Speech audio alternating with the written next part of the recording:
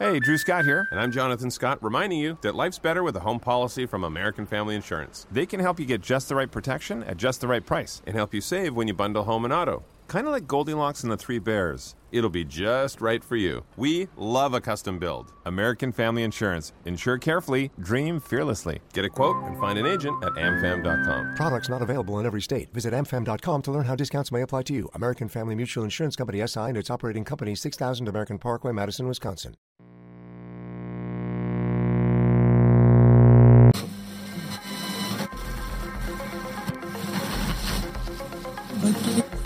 Abgenommen, bedauert.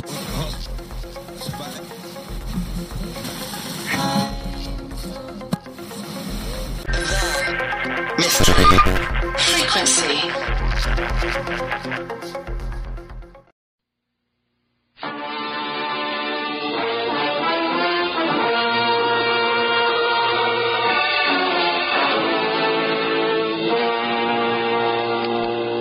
Broadcasting System presents a thrilling new adventure series starring Dick Powell.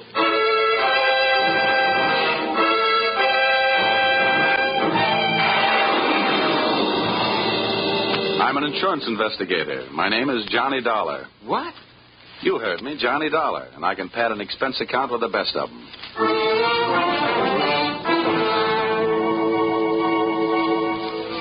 Yep, I'm a freelance insurance investigator, and I live in Hartford, Connecticut. At least that's where I pay rent.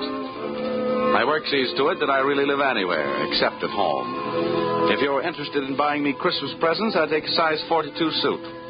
Shirt's 15 and a half collar, sleeve length 33. My hat size is 7 1/8, except when I wind up a successful case.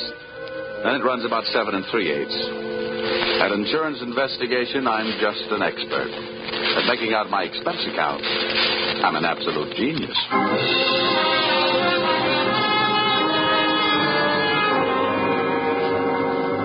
Expense account, submitted by investigator Johnny Dollar to Home Office, East Coast Underwriters, Terminal Building, Hartford, Connecticut. Attention, Austin Farnsworth, General Manager. The following is an accounting of my expenditures in the investigation of Milford Brooks III. For your company. Expense account item 1. Cab fare to your office and answer to your original call, 75 cents. Tip to driver, $1. Expense account item 2. Shoe shine, 25 cents. You'll remember I got my shoes scuffed when I unsuspectingly walked into your private office. Milford! No, you must not, my boy. Dollar! Get away from that window. Don't you. Jump. No, you don't. Let go of me. Let go of me, you fool.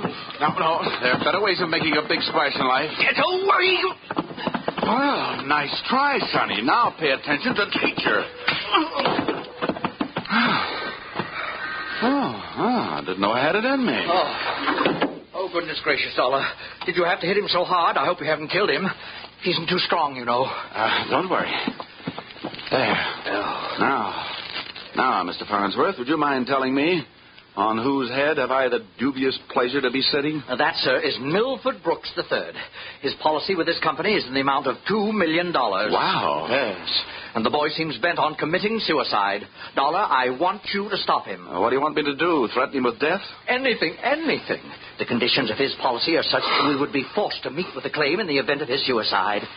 Oh, I say, Dollar, sitting on his head that way, aren't you in danger of smothering the boy? Smothering him doesn't worry me, but these crew haircuts don't make very comfortable cushions. I'll move down a little. Now, there. Okay. So far, I know this kid is insured for $2 million and that his policy pays off on suicide. What else? 1/2 hour ago, Milford Brooks walked into this office and changed the beneficiary in his policy. Then, sir, he proceeded to demand, not request, mind you, but demand a loan of $500,000. Quite a touch. When I explained to him that there were no provisions for a loan in his policy, he threatened suicide. Which would cost you $2 million. So all we have to do is keep him alive, huh? And he's managed to make that no small problem. His choice of a new beneficiary is downright frightening. One of the most notorious gamblers in the East. His name is Hatcher, Harold Hatcher. Ouch. Oh, do you know him? Sure. That kid's been a post office pinup boy for a lot of years. Well, that's the situation. I'm engaging you to protect Milford Brooks' future. Dollar, I want you to protect the boy. Give him something to live for. You know, an interest in life. An interest in life? Well, let's see. I know here. This should help. What's that you got there? Well, it's what's commonly referred to in the more successful of bachelor circles as my little black book. Oh. Well, now, let's see. Ruby? No. Her favorite expression is drop dead. Bernadine? No. She'd be the new beneficiary by midnight. Oh, dear. Here. Here's the one, Butter. Say, Farnsworth, would you mind passing me that phone? The one with the long cord? Oh, no. I still, Buster. My little friend here is showing signs of life. Here you are. Maybe you should let him breathe a bit more. Don't worry. He'll be all right. Hello. Oh, hello. I want to call New York.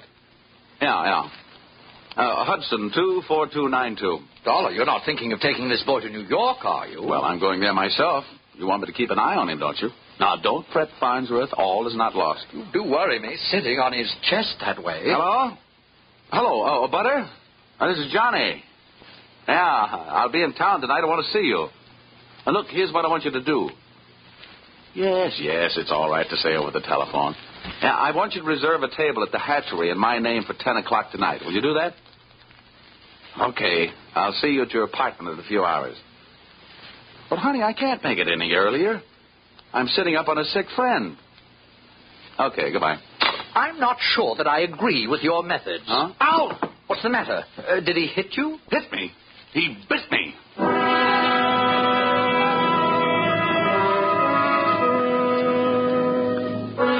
Expense account, item 3. Liquor, $18. Keeping Mildred Brooks III peaceful seemed to be the immediate problem. And a bottle of rare old brandy seemed to be the immediate answer. I poured most of it into him, and by the time he started to tick again, he'd gone through the unusual process of going to sleep sober and waking up enchanted. I loaded him into my car, and we headed to New York. As we passed through New Haven, he opened one eye, looked up, saw the Yale Bowl, and gave 3 cheers for old Eli. Ray. Oh, old Yale would sure be proud of you. Why anybody would want to insure you for $2 million is more than I can figure. My daddy loved me very much, and my mother loved me very much. Well, that's nice. And not only that, but I love somebody very much. And not only that, but I hate somebody very much. That's interesting. You know something? Next to one other guy, I hate you more than anybody else. Oh, here, lover boy, it's the cocktail hour again. Time for your bottle.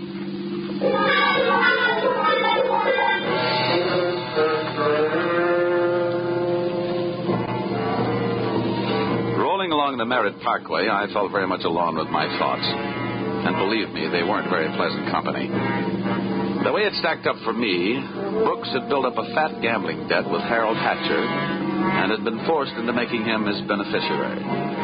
The suicide threat that he was holding over the insurance company was a little tougher to figure, unless he was trying to finance a trip for himself to get away from the man with a murder motive, Hatcher. My hungry little mind nibbled away on those unsavory morsels of food for thought all the way to Butter's apartment.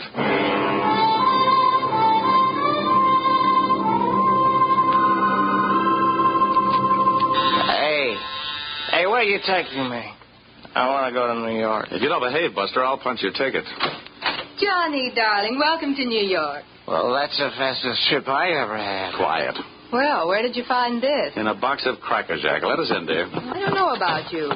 Some men bring me flowers, some bring me candy. What do you bring me? A boiled owl and a Brooks Brothers suit. Pleased to meet you. Now, let's trot him into the bedroom, honey. You'd look more at home in the bathtub. I'll need to pull down the cover. All right. Now, come on, Buster. Lie down. Charm. That kid's liquor sure can hold him. How long have you been playing nursemaid to this bottle baby? Get behind that bar, sweet, and I'll tell you all about it. Sure. Horrible examples don't seem to bother you, do they? If you knew how that guy has been bothering me. What did he do to you? Well, let's just say he put the bite on me. Gosh, the river sure does look pretty tonight. Bourbon and soda? Now, please, anything but brandy. I've been sniffing that second hand all the way from Hartford. Butter, see that big boat out there? Mm-hmm. Oh, I sure would like to be on it. With you, sailing off to faraway romantic places. Get with it, darling. That's the 125th Street Ferry. Oh. Here's your drink. Come on now. Tell Butter all about it. So, friend Bourbon and I proceeded to tell her all about it. It wasn't easy. Everything about her kept flagging down my train of thought. The longer she looked at me, the less I wanted of Milford Brooks III, and the more I wanted of beautiful Butter the first, and only. She was a sympathetic listener to my story until I gave her the answer to her first and only question. And where do I fit into all this? Well, baby, I thought you understood. My job is to give this poor misguided boy something to live for. That's you. Well. Now, honey, hold everything. Don't go getting your corn all popped. You misunderstand. I really mean it. I thought if he'd just got to look at you and realize that things like you exist, why, you'd make any man glad to be alive. Oh, come on now, Butter. Melt a little. I wouldn't let anything happen to you. You know that. Did I hurt you? Oh, no, I'm getting used to it. People have been taking pokes at me all day. I'm sorry. Ah, that's better. You want some more bourbon? I want some more you. Well, help yourself.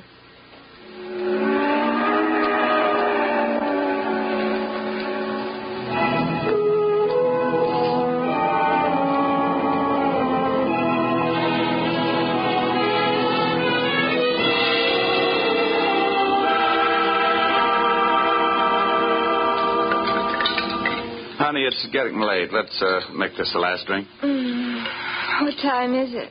Oh, it's 20 to 10. Oh. My reservation at the hatchery is for 10. Here. Thanks. Cigarette? Oh, empty. Some more out in the other room. I'll get it. I'd love to get you on a slow boat to China. Johnny! Oh, I'm coming. He's gone. What? Well, he can't be. But he is. The window's wide open. Oh, the fire escape.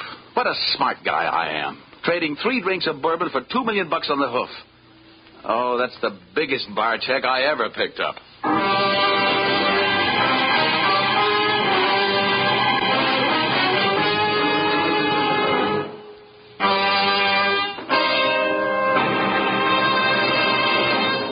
That's a big bar check for anyone to pick up.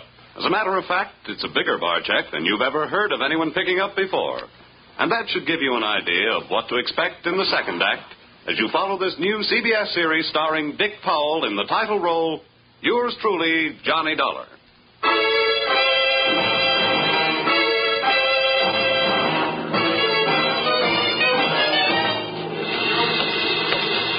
Well, nobody could say I wasn't working fast. I'd only been in town for an hour, and I'd already succeeded in losing Milford Brooks III. I spent another hour of his all-too-short life expectancy unsuccessfully shaking down the neighborhood for him.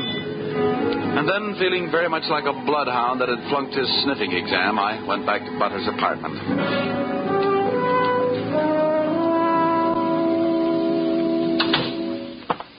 No luck, Johnny. Oh, sure, plenty of luck. All bad. Is there anything I can do to help? A kiss for luck. What are you going to do? Nothing. Just a little phone call.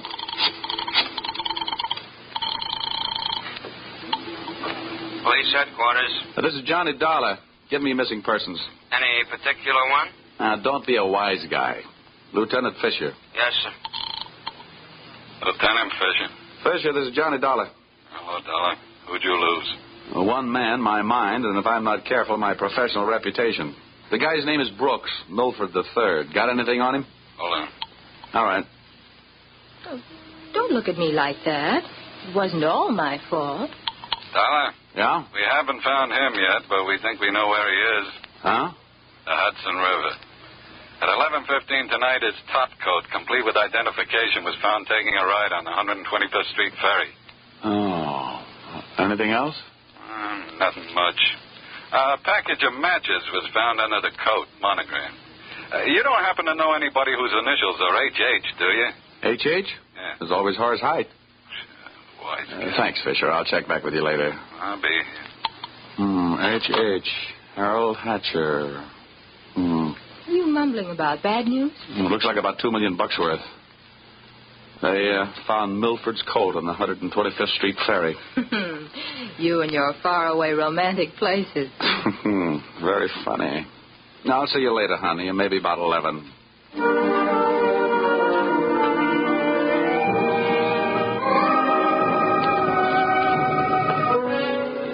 Expense account, item 4.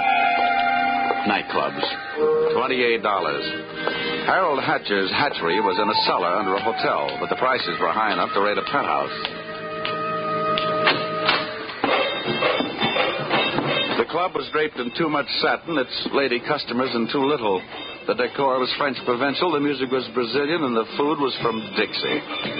The drinks looked weak and the waiters looked strong. All in all, the joint was a sight for sore eyes, for making them sore. The only pretty thing in the place was a blonde. She came strolling up to my table, her hips unconsciously sending subtle little messages back to the rumba band. She opened her mouth, slid her tongue over her lower lip, and let a few warm, soft words slide out. Looking for someone? Well, you'll do until the real thing comes along. Sit down. Thanks. I won't have a drink. Well, I didn't ask you. My name is Janelle. Janelle? Wow, that's a nice name. I understand you were asking about Mr. Hatcher. Well, I asked if he was in. The waiter said he wasn't. Do you know him? More than somewhat. What do you want to see him about? A mutual friend, Milford Brooks. Uh-huh. I know most of the quiet-closed boys around here, so you want a cop. You don't look like the type that would be a society friend of the Brooks family, so what are you? I'll ignore that. Is Hatcher around? He might be. Well, then come on. Where's his office? The top of those stairs. Can I expect any trouble getting in? You won't have any trouble. How do you know? Because Harold sent me down here to look you over. Oh. I think you're all right. So, I won myself the good housekeeping seal of approval, huh? Keeping house with you would meet with my approval. I ran for my life at a slow walk up the stairs. When I located the door to Hatcher's office, I knocked once and went in. Come on in. Thanks. Oh, I'm Johnny Dollar. I was hired by East Coast underwriters to protect the interest of a kid named Milford Brooks III. Oh, what's that supposed to mean to me? You know him, don't you? Well, he isn't exactly one of my boozing buddies. How much money does he owe you? Yeah, we've got him on the books for a few bob. Why? They picked up his top coat tonight on the 125th Street ferry. He wasn't in it. It might have been suicide. It might have been a knockover made to look like a suicide. What's your choice? What do you get off asking me about my choice? Where were you between 11 and 11:30 tonight? What's it to you? I thought you might like to rehearse some answers. The law will be asking some questions real soon now. I don't know why I should tell you, but I was driving around in my car getting some air. Oh, now you'll have to do better than that. They found one of your match folders under Brooks' coat. You're out of your mind. Let me ask you. The kid owed me a couple of $100,000. You think I'm going around knocking off my own assets? Hatcher, I don't know whether you're stupid or bright. Don't worry about it. I know. What about that insurance policy? What insurance policy? Now, look, Hatcher, we're big boys. We both know that changing a beneficiary in an insurance policy is a legal transaction. That means witnesses. That means it isn't secret. What are you talking about? That you and East Coast underwriters and I know all know that Brooks made you the beneficiary in his policy and that you stand to come into $2 million when they fish out his body. I don't know anything about it. Motives don't come much bigger. I'm telling you, this is all news to me, and you and nobody else is going to make me move off that story. I feel the same about mine. It doesn't take a genius to know that Brooks didn't love you $2 million worth. There's only one logical reason for his making you the beneficiary. You forced him into it. Who'd believe anything else? Who cares? They'd have to prove it. And brother, that can't be done. Now, how would you... Yeah. Okay, Rocky, thanks for the news. Take the inspector into the bar and buy him a drink. I'll be right down. Dollar, did you turn me in? They're here, huh? Yeah. No, I didn't turn you in. I'm not a cop. Well, come on. Maybe they just want to sell me some tickets to the policeman's ball. For a guy in a hot spot, Hatcher was certainly a cool customer. I followed him out of the office, down the stairs, and back into the club. Janelle was sitting there right where I'd left her. And I thought to myself, now there's a gal who should never sit down. She looks so pretty standing up. Janelle, buy Mr. Dollar a drink. I have to go play 20 questions with some fellas in the bar. Sure, baby. Anything you say. Anything. I'll see you, Dollar. Yeah. How'd you make out? Well, you can never tell about a guy like that. He's a smart boy, strong, silent type. Wouldn't talk, huh? A real close-mouth act. About what? Oh, just a little doodad. $2 million life insurance policy. Wait a minute. That young Brooks kid? That's right. I knew it. Tried to tell him he'd get into trouble, but he wouldn't listen to me. Oh, you knew about it, huh? I suppose you also know what was behind it. Sure, Milford owed him some money. A lot of money. It's in writing. What kind of writing? The personal note that Brooks was going to get back if he made Harold beneficiary. Well, where is this note? Do I look like the kind of girl who'd put the finger on her boyfriend? You look like the kind of girl who'd do anything if she wanted to. Thanks. I'll give you a slight hint.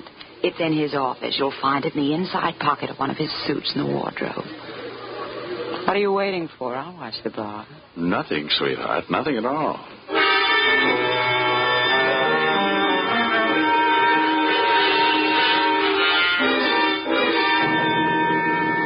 Whatever her reasons, Mr. Harold Hatcher's little female playmate was trying awful hard to send him up on a murder rap. And I was going to try awful hard not to let her down. Back in Hatcher's office, I found myself alone in a room with a telephone. And being a guy who can never resist a free call, I unleashed the magic wonders of the AT&T. This better be you, Johnny Dollar. Shh, quiet, Butter. I've only got a few seconds. Seems that's all you ever have for me. Now, if you Look, Angel, just another hour. I'll get you a nice present. I don't care if you're another century.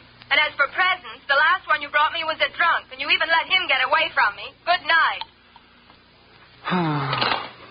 Life presents a gloomy picture, ever downward toward the tomb. Having wasted those few precious moments of an already misspent youth, I decided I'd get on my pony before Mr. Hatcher showed up. I found Milford Brooks' personal note in one of Hatcher's suits, all right. As a matter of fact, I found something in all his suits. A great big glimmer of light. Expense account, item 5. Taxi fare, $10. I left the office in a hurry, Janelle at her table and Hatcher at his bar. I got out of the club and into a taxi parked a half block down the street. There, I waited until my favorite suspect left the hatchery and piled into another cab, and off we went. On a chase that would have made Ben-Hur look like a plowing bee.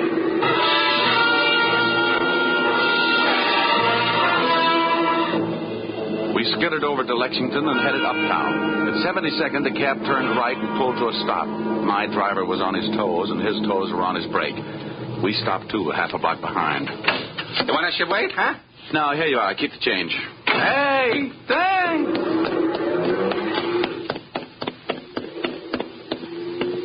It was a garage that belonged to a residence on a parallel street a block away.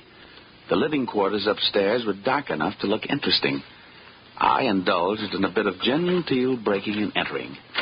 Entering that old barn didn't take much breaking.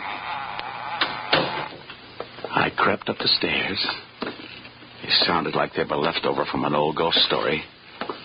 And so did the first voice I heard when I stopped halfway up. We've got to be careful, especially about that Johnny Dollar. Are you sure he didn't follow you? That voice sounded awfully dry to be coming from a guy who supposedly had spent most of the night snoozing in the bottom of the Hudson River. It was Milford Brooks III. Get up on your feet, Brooks. But now, wait a minute. I started this thing slugging you, and I might as well finish it the same way. Leave him alone. Now, pull in the claws, Angel. And sit on his lap. You hard-footed. I'll kill you. Get off of me. Huh? I should have known better than to get mixed up with a low-class female like you. Why, you don't. Now, hold it. We pushed the lady around enough, Brooks. Tell me to be careful, will you? Why didn't you think of that before you led him here? Wipe your nose, little boy. Now, don't you go getting fat-headed, gorgeous. I'm only interested in one thing. Saving the insurance company $2 million. And, Buster, I think you've done it for me. Dollar, This is insurance fraud.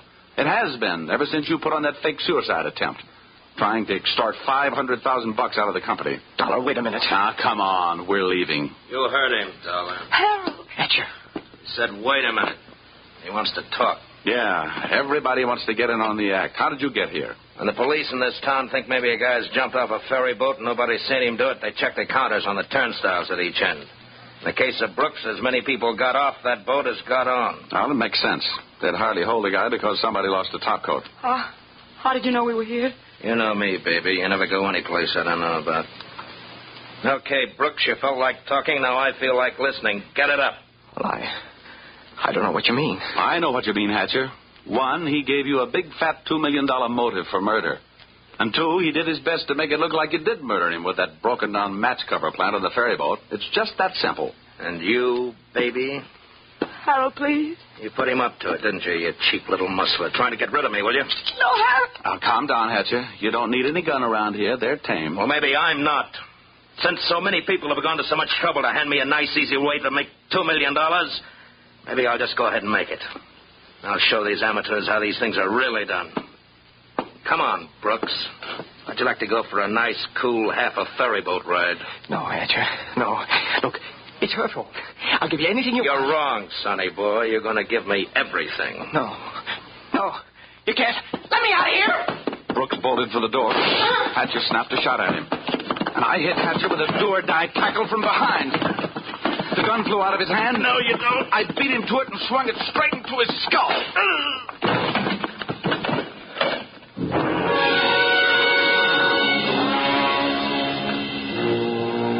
Half the people were lying in the room bleeding. Brooks from gunshot, Hatcher from gun butt. And Janelle and I both stood there panting. But believe me, not for each other. We stood that way until the police arrived.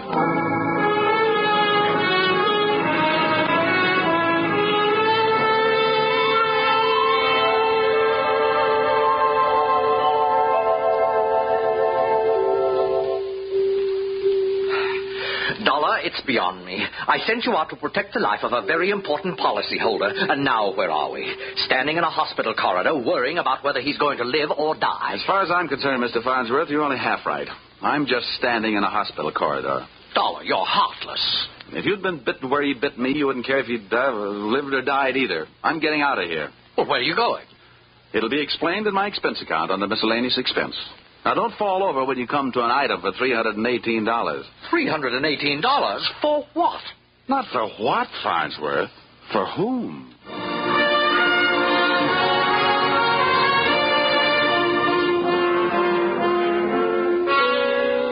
Expense account total. And it all adds up to a little matter of $1,182.23. Which you may say, Mr. Farnsworth, is a lot of money for one man to spend in 2 days. But you must bear in mind that the amount at stake was $2 million. And you know the price of steak these days. It might comfort you to know that I just returned from the hospital. Brooks was strong enough to make a full statement, which you will find enclosed. This in itself should prove sufficient to establish evidence of attempted fraud against your company, allowing you to immediately avoid his policy. It boils down to one sentence, to wit. Brooks and Janelle wanted to get rid of Hatcher so that they could live happily ever after. Knowing those two, they never had a chance. And oh, yes, that miscellaneous item, the one for $318, it was a bracelet for a certain party who made this special investigation for me very special.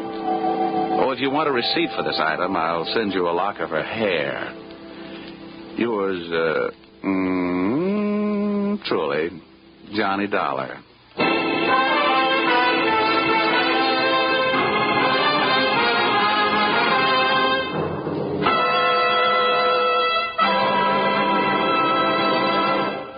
So, with the final signature on his expense account, Dick Powell as Johnny Dollar has just closed the books on his first adventure in this new CBS series.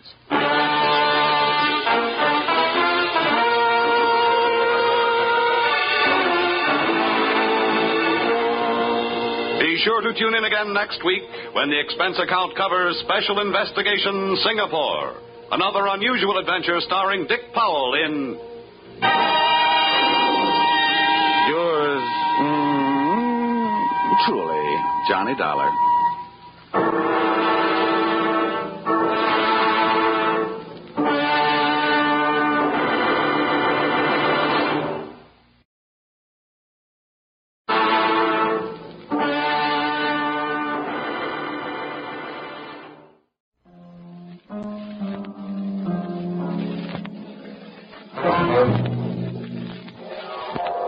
The Columbia Broadcasting System presents Yours Truly, Johnny Dollar.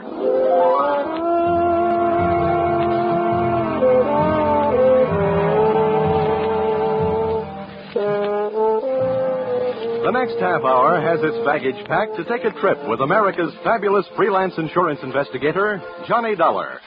At insurance investigation, he is just an expert. At making out his expense account, he is an absolute genius.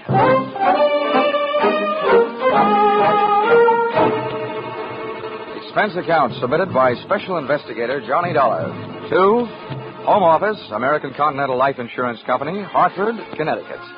The following is an accounting of my expenditures fulfilling your assignment as a bodyguard, the body being that of your late policyholder, Robert W. Perry. Expense account item 1. Fare on night train Hartford to New York, $3.80. Expense account item 2. $1.80 taxi to Lower Manhattan the following morning to offices Perry and Van Bruten, importers, arriving as promised at exactly 9 a.m. Help you? Yeah, my name is Johnny Dollar. I have an appointment with Mr. Perry for 9 o'clock. Oh, yes, from the insurance company. Well, you're right on time. Yeah, they told me I'd better be. Mr. Perry just came in. He's alone and waiting for you. I'll buzz him that you're here. Thanks.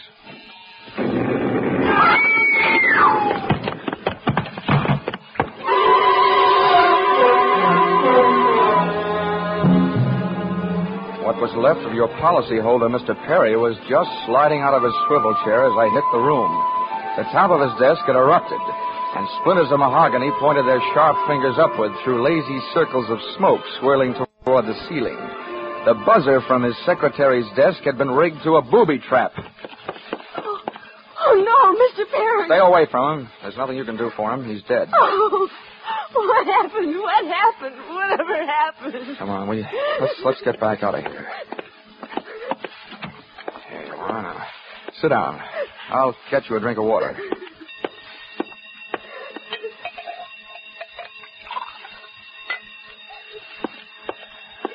There you are. Now, just drink this. Well, you had an explosion. I turned in an alarm. Is anybody hurt? There's a doctor on the third floor. Should I call him? Never mind the doctor. Call the police.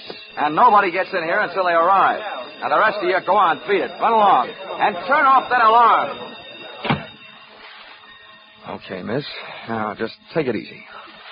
But it was all so sudden. What happened? Well, that's not too hard to figure out. Somebody wanted to give your boss, Mr. Perry, a shortcut through life. So, whoever it was, figured out that his secretary would never buzz her boss unless he was at his desk. They rigged up a bomb somewhere in his desk that would go off when you buzzed him. Oh, but I killed him. Now, wait a minute. Don't get hysterical on me. There's excitement enough around here, and there'll be plenty more when the police get here. Keep cool. But I did it. You saw me do it. Look, the way you put it, I killed him by coming in here and giving you my name so you'd buzz him. Drop it, will you? I'm sorry. Now, what about yesterday? Was he here? Yes, all day. What time was it when you last used the buzzer? Like, right up to the last minute, about 5:30. Who left the office first, you or Perry? Mr. Perry, he always leaves first, and I lock up. Looks of things, you should have used more locks last night. Somebody got in here to do some wiring. Uh-oh, I forgot that fire alarm. All that equipment and no fire. Look, before the police arrive, do you know why I was sent here? Yes. Mr. Perry recently felt that his life was in danger. He thought that, well, with a $100,000 policy, the insurance company would do everything they could to help keep him alive. Well, we didn't have much of a chance, did we? What was he afraid of? I don't know. Okay. What were his other appointments for today? He only had 2. His partner, Mr. Van Bruten, at 11, and then... One at a time now. Van Bruten. Anything special about their meeting? Yes. Mr. Van Bruten arrived just yesterday from Holland. You mean there was a branch of this firm in Holland? Yes, and Mr. Perry was buying out Van Bruten's interest. They had their final meeting at Van Bruten's hotel last night. Oh? And Van Bruten was coming by this morning to pick up his money. Cash? No, a cashier's check. The bank is to deliver it here at 10:30. Now, quick. Perry's other appointment. Who was that? Christine, his wife. Oh, yeah. Now Christine, the beneficiary. Yes, but she wouldn't have been the beneficiary in another 2 weeks. They were getting a divorce. Thanks for the motive. You don't like her? I didn't mean it that way. How about Perry? Did you like him? Okay, well, here's an easy one. What's your name? Susan Gates. Now, isn't that about enough? Okay, Susan, you'd better save your voice. During the next few hours, you're going to have a lot of talking to do. Oh, here come the firemen, and we haven't even got a child to ask them to save. Where's the fire? I'm looking for a fire. Just stick around. When the cops get here, somebody will get burned.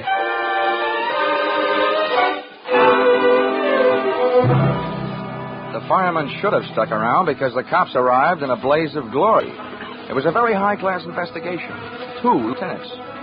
Finally, after about an hour, the police photographer ran out of flash bulbs, the office of the deceased ran out of fingerprints, and the lieutenants ran out of questions.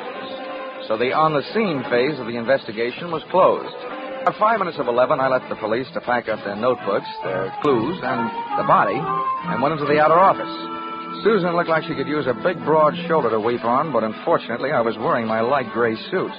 About then, a dark blue suit and a deep green voice entered the room from the corridor. Say, there's some fella out here says he belongs here. His name is Van Bruten. Shall I let him in? Oh, what do you think? His name is on the door you just opened. Oh, well, my name happens to be Murphy, and it's on beds all over the country. But that don't mean I'm stuffed with feathers, does it? This'll teach you, Johnny Dollar, never to cross tongues with an Irishman. Okay, send him in, officer. Yes. All right, you can come in. The policeman out there. Is there trouble here? Oh, I am Bremer Van Bruten. Where's Mr. Perry? What? He's waiting for me, no? No. But my appointment. He's not keeping any. He's dead. Dead? This is impossible. Last night I saw him. He was well. What happened? He was hit by a buzz bomb. A buzz bomb? Please. Oh, sorry. I forgot other people aren't used to these things. You mean that was foul play? Very foul. Please, may I sit down? My first visit in all these years since before the war. It was to be so happy. Now, tragedy like this. He was a good man, a good partner. I understand that as of last night. Yeah, I'm glad you mentioned that. I realize, of course, that it is indelicate to speak of such things as money at a time like this. Now, that is why I'm here, to receive my payment. Oh, just because Perry got his, there's no reason for you not getting yours, huh? But you misunderstand me. I am deeply grieved. Since the transaction was consummated, what is there to do? A delay would be a needless of money. I have already paid for passage back to Amsterdam tomorrow. Your check is here, Mr. Van Bruten. Here you are. Thank you. In all my years of business, this is indeed the saddest moment. Yeah, those are very kind words, Van Bruten, and I'd believe them if your eyes would stop counting all the zeros on that check. Expense account, item 3, 90 cents. Phone call to your company. American Continental Life Insurance Company, good morning. Oh, well, that's a matter of opinion. This is Johnny Dollar. Put me through to Mr. Gordon, will you? Yes, sir. Mr. Gordon's office. Look, this is Johnny Dollar. I want to speak to Gordon. Oh, and while I'm telling him what I've got to tell him, maybe you'd better sit in his lap with some smelling salts. I'm not that type of a secretary. And besides, he doesn't have a lap. Hello, Dollar. How are you making out? I owed about $100,000. What's that? Yeah, somebody turned Mr. Perry into a firecracker. He's dead. Oh, that's bad news. It's a big policy, you know. Yeah. Look, what I want to know is, shall I stay on the case? Oh, certainly, Dollar. Certainly, by all means. By the way, is there a chance of proving suicide? There's a non-payment clause. To make this one a suicide, there'd have to be a Santa Claus. Nobody could hate himself enough to do it this way. Well, what are the fraud possibilities?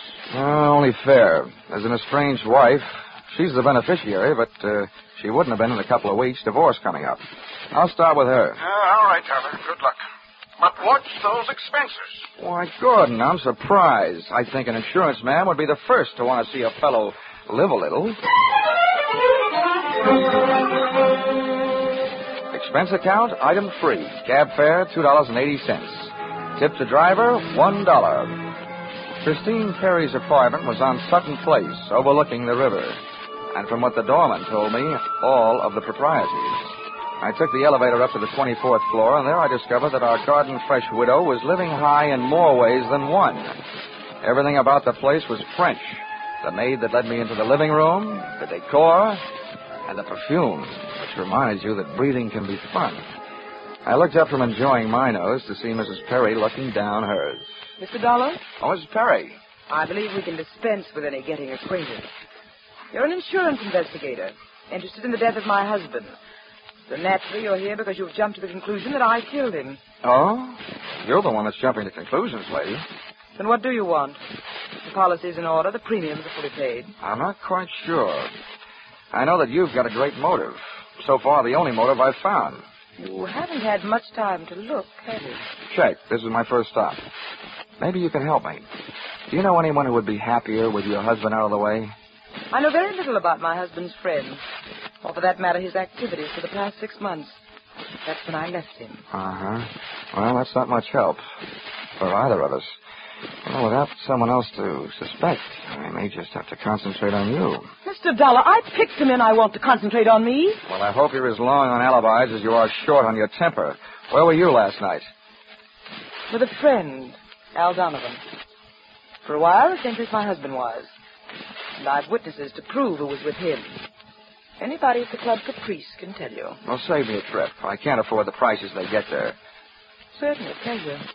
My husband was with his beautiful little secretary, Susan Gates. Well, I wouldn't be more surprised if your late husband walked through the door and said that... All right, mister, that's enough. Al! Yeah. How much did you I'm give? a big guy, baby. 6'4", and I've got big ears to match. Al, please. Would this be Mr. Donovan, your companion of last evening? I'm getting you out of here, Christine. I don't know what you're saying. You lie to me. How can I help you if you lie to me? You call me stupid. The way you're playing this, you'll alibi yourself right into a cell. I'm getting you out of here. What are you doing to me, Al? You're crazy. Come on. She's right. You are stupid, Donovan. She was doing just fine till you dropped in. Mister, you've been asking a lot of questions. Now I'll give you one answer. All right, Christine. So much for the wise guy. Now about you and your alibi. You wasn't with me at the Club Caprice last night. Then if it's so easy to prove your husband was there with his secretary, who were you there with? You told me you were going with your husband, talking divorce, remember? When Al measured me for that swing, I measured my chances with him. To me, he looked like one of the corporate assets of Murder Incorporated. So I rolled with a punch, hit the floor, and stayed there, with my eyes closed and my ears open. What I heard was Christine's alibi flying out the window, Mr. Donovan giving her a few loving cuffs, and finally the pair of them flying out the door. I allowed myself the luxury of a 20-second massage on the new lump on my jaw, and then I got up and started out after them. This case was becoming interesting.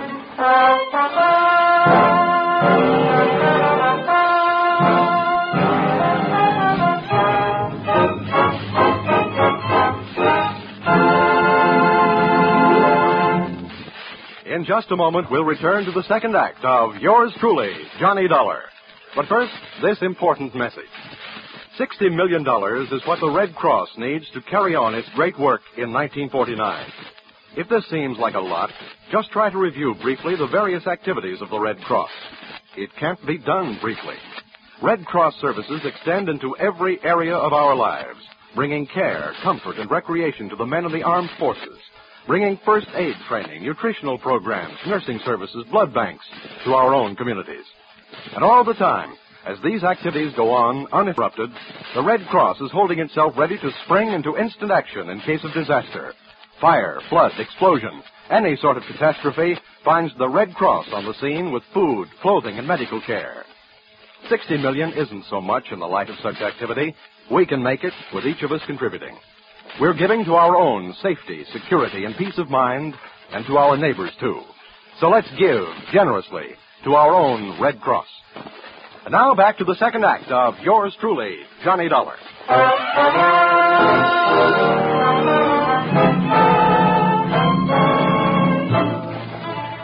I hit the street just in time to see Donovan pushing Christine Perry into a cream-colored convertible. When they got rolling, I piled into a cab and followed them, and the chase was on. At 57th and Broadway, things got complicated. My cab was 3 cars behind theirs when a red light flashed them to a stop. Then the door of their convertible flew open. Christine jumped out, dashed across the street, and down to the subway. Since Donovan didn't follow her, I followed him. When he finally pulled to a stop, he took 2 chances. He parked in a no-parking zone and walked straight into the building beside it, a police station.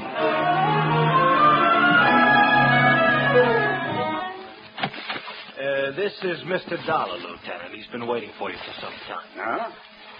Well, you can wait outside, Sergeant. Okay, sir.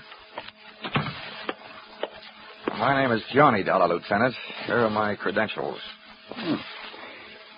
Insurance, huh? Yeah, the Perry murder in particular. Well, you've come to the right place, Dollar.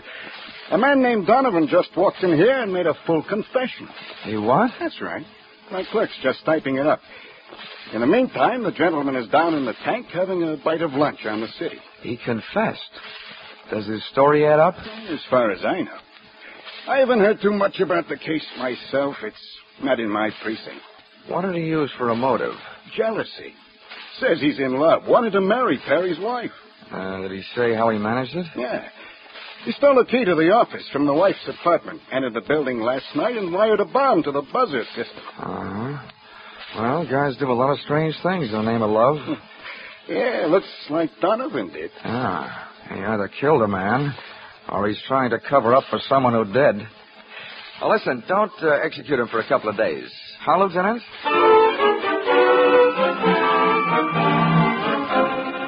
I spent the rest of the afternoon downtown in the offices of Perry and Van Bruten, importers.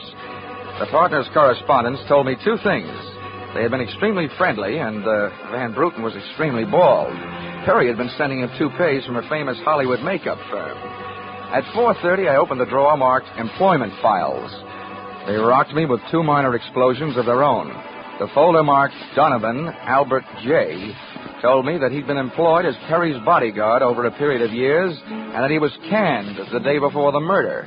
Before I received blast number 2 from the folder of Perry's secretary, Susan Gates, the office door opened behind me. Well, Mr. Dollar, you're supplied with a search warrant, I hope? Just the one I was born with, Mrs. Perry. The kind they say kills cats. You know, curiosity. What are you looking for? I found it. How about you? What are you doing here? Why, I'm tired of dueling with you. I'm here because I want to... Well, I've got to talk to someone. I called your hotel. You went there. I tried to locate Susan, but I couldn't, so I thought maybe you'd be down here. What's the basis of our sudden friendship? You should know. Al Donovan's confession. The newspapers have it already? Yes, but there's not a word of truth in it. He didn't kill my husband. How do you know that? Because... Why, it's impossible, that's all. Yeah, it was a little hard for me to swallow, too, when the police told me about it. But since then, it's become a little more digestible. What do you mean? I just learned that he was your husband's bodyguard. He was fired yesterday. That same day, your husband calls his insurance company screaming for another bodyguard. Now, how would that add up for you? A beef, maybe? Al Donovan's a fool. He never thinks. He just rushes in and says or does whatever's on his mind. He told my husband if he didn't divorce me that... Well, he threatened him. Well, you came in here saying that Donovan's confession was no good. And you spend your time making it sound better and better. What do you want, anyway? I can't help it. I've got to tell you the truth. I know it doesn't sound like I'm trying to help Al, but what can I do? You really want me to answer that? Here. If you want to help Al, phone the police. Tell them Donovan made that phony confession to cover up for you. It's simple. Not as simple as that. You don't need the gun, Christine. Hang up the phone. Sure. I hope you don't mind my aversion to being held for murder myself. Oh, that's a common aversion. I'm in no hurry to see you behind bars. But don't forget, when the cops want to pick you up, they'll do it. Now, don't spoil the rest of the afternoon. Take that gun someplace else. I've got things to do. The first, I imagine, will be the call that I wouldn't make. Oh, not necessarily. If it'll make you feel any better, we'll just put this phone out of order. Satisfied? Of course not. But don't get me wrong, Mr. Dollar. I wish you nothing but success in your investigation.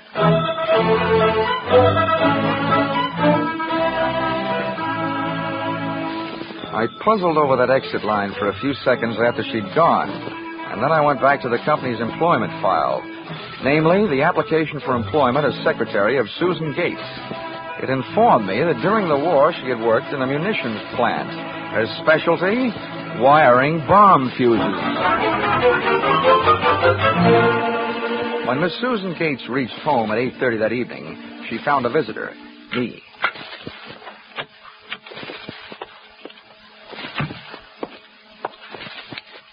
Oh, how did you get in here? A professional secret. Oh, you scared me. What do you want? Why did you come here? I wanted to bring you the good news. I heard on the radio that Al Donovan confessed to Perry's murder. Al? I can't believe it. Why not? Who do you like for the spot? Why, Christine. Al is covering up for her. I'd like to agree with you. If it turns out that Christine wound up her husband's life with a bang, the company that hired me saves $100,000. But I don't know. She claims she has all kinds of alibis. One of them is you. Me? Yeah. Did you see her at the Club Caprice last night? Why, yes. I know who you were with. Your boss. There's nothing wrong with that. Oh, I'm not preaching a sermon. I want to know who she was with. I don't know. A man I'd never seen before. Mr. Perry knew him, but he wouldn't tell me who he was. Why not? I don't know. He said I might get the wrong idea. About what? I don't know. We didn't sit there and talk about it all night. Why should we sit here and talk about it all night? All right. When a census taker shows up and asks a lot of questions, people answer them. When an investigator tries to do his job, they make the proverbial clam look like a blabbermouth. Look, Mr. Della, believe me, this has been a greater shock to me than to anyone else. Excepting, of course, your late employer, Mr. Perry. How long did you work for him? 4 years. And where'd you work before then? Why, Oh. Let me help you. Bombs, wiring fuses. Remember? All right, I remember. Good. Then maybe you'll remember a little bit more. Let's go back to last night. The guy with Christine Perry. Who was he? I tell you, I don't know. Was it Van Bruten? I don't know. You don't know? No, I mean... I'll get that. No, I'll go. You make sure you just don't keep going. Susan! When Susan snapped the spring lock to open the door, the gun outside opened up. The first slug caught her in the left shoulder, spinning her out of the way of the rest of them. It was getting monotonous. Every time a buzzer went off, things started booming.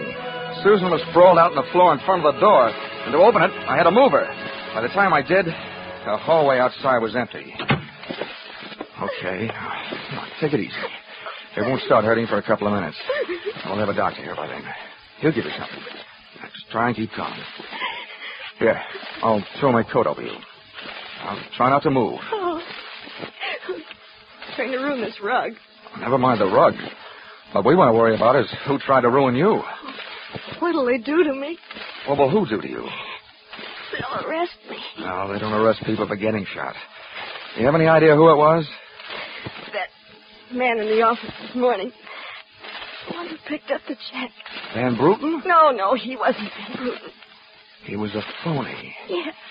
And you still gave him that check? Yes. Well, I won't ask you why. But apparently you gave him the money and then tried to blackmail him. Is that right?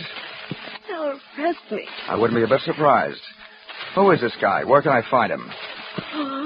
Come on, now, don't pass out on me now. His name, quick. Van Sant. Where does he live? Nelson Hotel. Under his own name? Oh, I don't. I don't blame you. I could use a few moments of unconsciousness myself.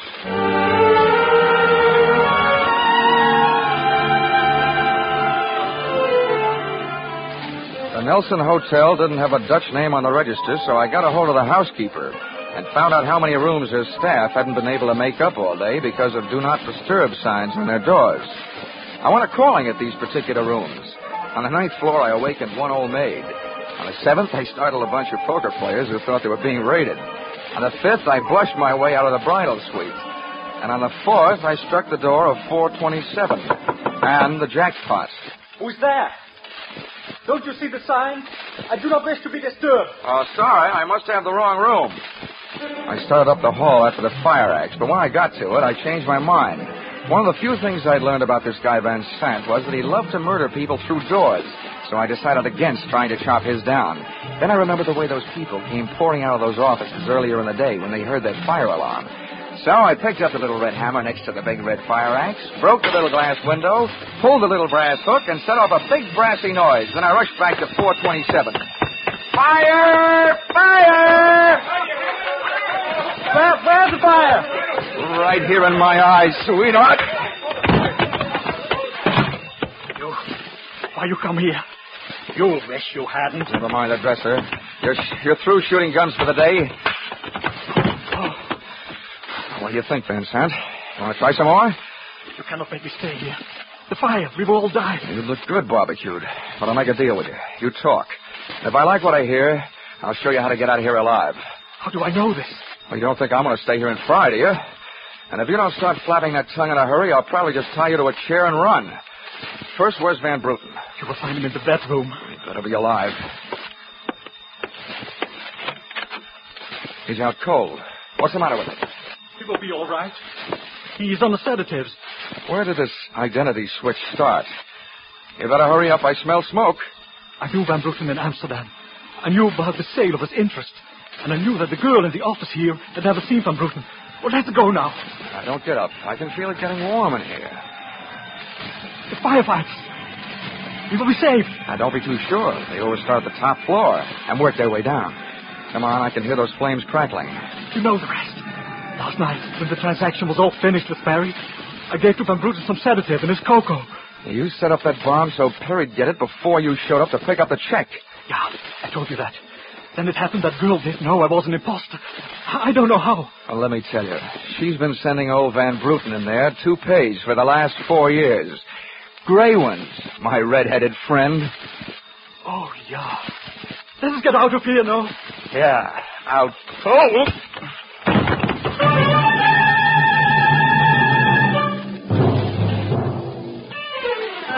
Expense account item 4, $1.40. Night letter informing you that American Continental would have to meet payment of claim to Mrs. Christine Perry, innocent widow of the insured. The only thing she was guilty of was trying to stay on the right side of a hot-tempered boyfriend. She lied about who she was with at the Club Caprice, not to fix herself an alibi, but to keep Al Donovan from learning that she'd been out with another guy. That guy being the real Mr. Van Bruten, who had only taken her out to try to talk her into reconciling with his friend, her husband. Item 5, $60, silver chafing dish. Wedding present for Christine and her new husband, Al Donovan. Well, that was the least she could do for the guy who had confessed to a murder he thought she had committed. Item 6, $8, flowers for Susan Gates, prison hospital. Item 7, fine for turning in false alarm, $1,000 and no cents. And that's what I think I'm beginning to get for getting into this racket. No sense.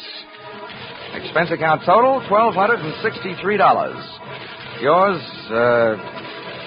truly, Johnny Dollar.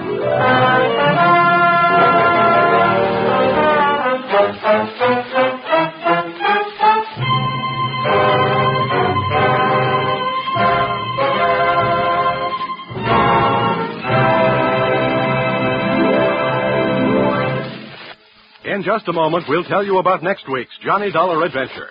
But first, this reminder. Just a little earlier tonight on CBS, Jack Benny turned dramatic actor on the Ford Theater. But this Sunday, he'll be back again on his own show with a special treat for the Jack Benny fans. After the last broadcast on which the Ronald Colmans appeared, thousands of letters came in from fans asking that Jack invite Ronnie and Benita back again soon. The Waukegan Wit did, and Ronnie and Benita, by popular demand, returned to the Jack Benny program this Sunday in what should result in one of the most hilarious broadcasts of the year. So be sure to listen to Mr. and Mrs. Ronald Colman on the Jack Benny Show, which is heard on all CBS stations this Sunday.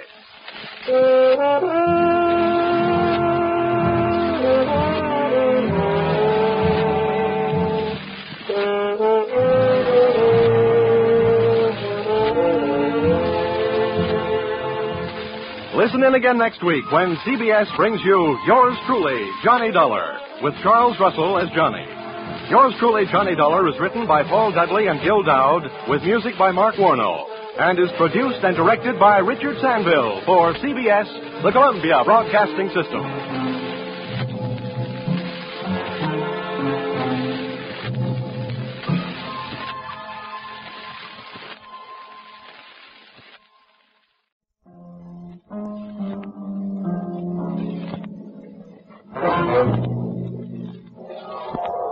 the Columbia Broadcasting System presents yours truly, Johnny Dollar.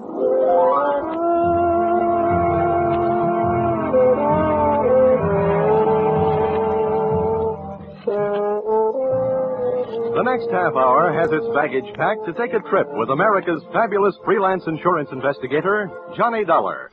At insurance investigation, he is just an expert. At making out his expense account, he is an absolute genius.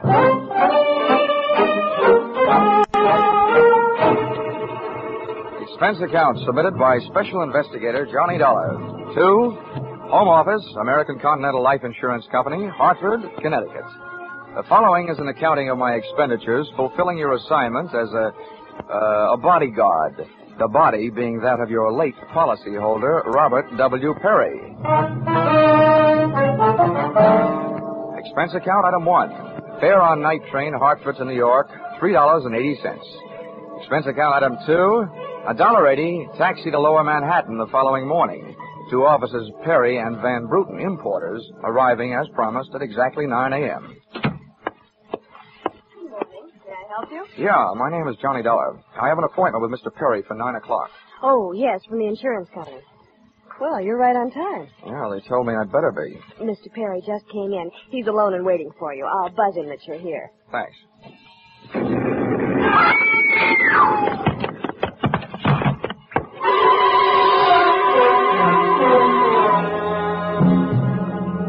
What was left of your policyholder, Mr. Perry, was just sliding out of his swivel chair as I hit the room. The top of his desk had erupted, and splinters of mahogany pointed their sharp fingers upward through lazy circles of smoke swirling toward the ceiling. The buzzer from his secretary's desk had been rigged to a booby trap. Oh, no, Mr. Perry. Stay away from him. There's nothing you can do for him. He's dead. Oh, what happened? What happened? Whatever happened? Come on, let's get back out of here. Here you are now. Sit down. I'll get you a drink of water.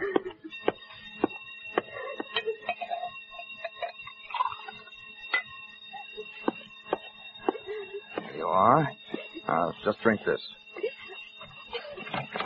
What happened? An explosion. I came in an alarm. Is anybody hurt? There's a doctor on the third floor. Should I call him? Never mind the doctor. Call the police. And nobody gets in here until they arrive. Now, the rest of you, go on, beat it. Run along. And turn off that alarm. Okay, miss. Now, just take it easy. But it was all so sudden. What happened? Well, that's not too hard to figure out. Somebody wanted to give your boss, Mr. Perry, a shortcut through life. So, whoever it was, figured out that a secretary would never buzz her boss unless he was at his desk. They rigged up a bomb somewhere in his desk that would go off when you buzzed him. Oh, but I killed him. Now, wait a minute. Don't get hysterical on me. There's excitement enough around here, and there'll be plenty more when the police get here. Keep cool. But I did it. You saw me do it. Look, the way you put it, I killed him by coming in here and giving you my name so you'd buzz him. Drop it, will you? I'm sorry. Now, what about yesterday? Was he here? Yes, all day. What time was it when you last used the buzzer? Like, right up to the last minute, about 5:30. Who left the office first, you or Perry? Mr. Perry, he always leaves first, and I lock up. Looks of things, you should have used more locks last night. Somebody got in here to do some wiring. Uh-oh, I forgot that fire alarm. All that equipment and no fire. Look, before the police arrive, do you know why I was sent here? Yes. Mr. Perry recently felt that his life was in danger. He thought that, well, with a $100,000 policy, the insurance company would do everything they could to help keep him alive. Well, we didn't have much of a chance, did we? What was he afraid of? I don't know. Okay. What were his other appointments for today? He only had 2. His partner, Mr. Van Bruten, at 11, and then... One at a time now. Van Bruten. Anything special about their meeting? Yes. Mr. Van Bruten arrived just yesterday from Holland. You mean there was a branch of this firm in Holland? Yes, and Mr. Perry was buying out Van Bruten's interest. They had their final meeting at Van Bruten's hotel last night. Oh? And Van Bruten was coming by this morning to pick up his money. Cash? No, a cashier's check. The bank is to deliver it here at 10:30. Now, quick. Perry's other appointment. Who was that? Christine, his wife. Oh, yeah. Now Christine, the beneficiary. Yes, but she wouldn't have been the beneficiary in another 2 weeks. They were getting a divorce. Thanks for the motive. You don't like her? I didn't mean it that way. How about Perry? Did you like him? Okay, well, here's an easy one. What's your name? Susan Gates. Now, isn't that about enough? Okay, Susan, you'd better save your voice. During the next few hours, you're going to have a lot of talking to do. Oh, here come the firemen, and we haven't even got a child to ask them to save. Where's the fire? I'm looking for a fire. Just stick around. When the cops get here, somebody will get burned.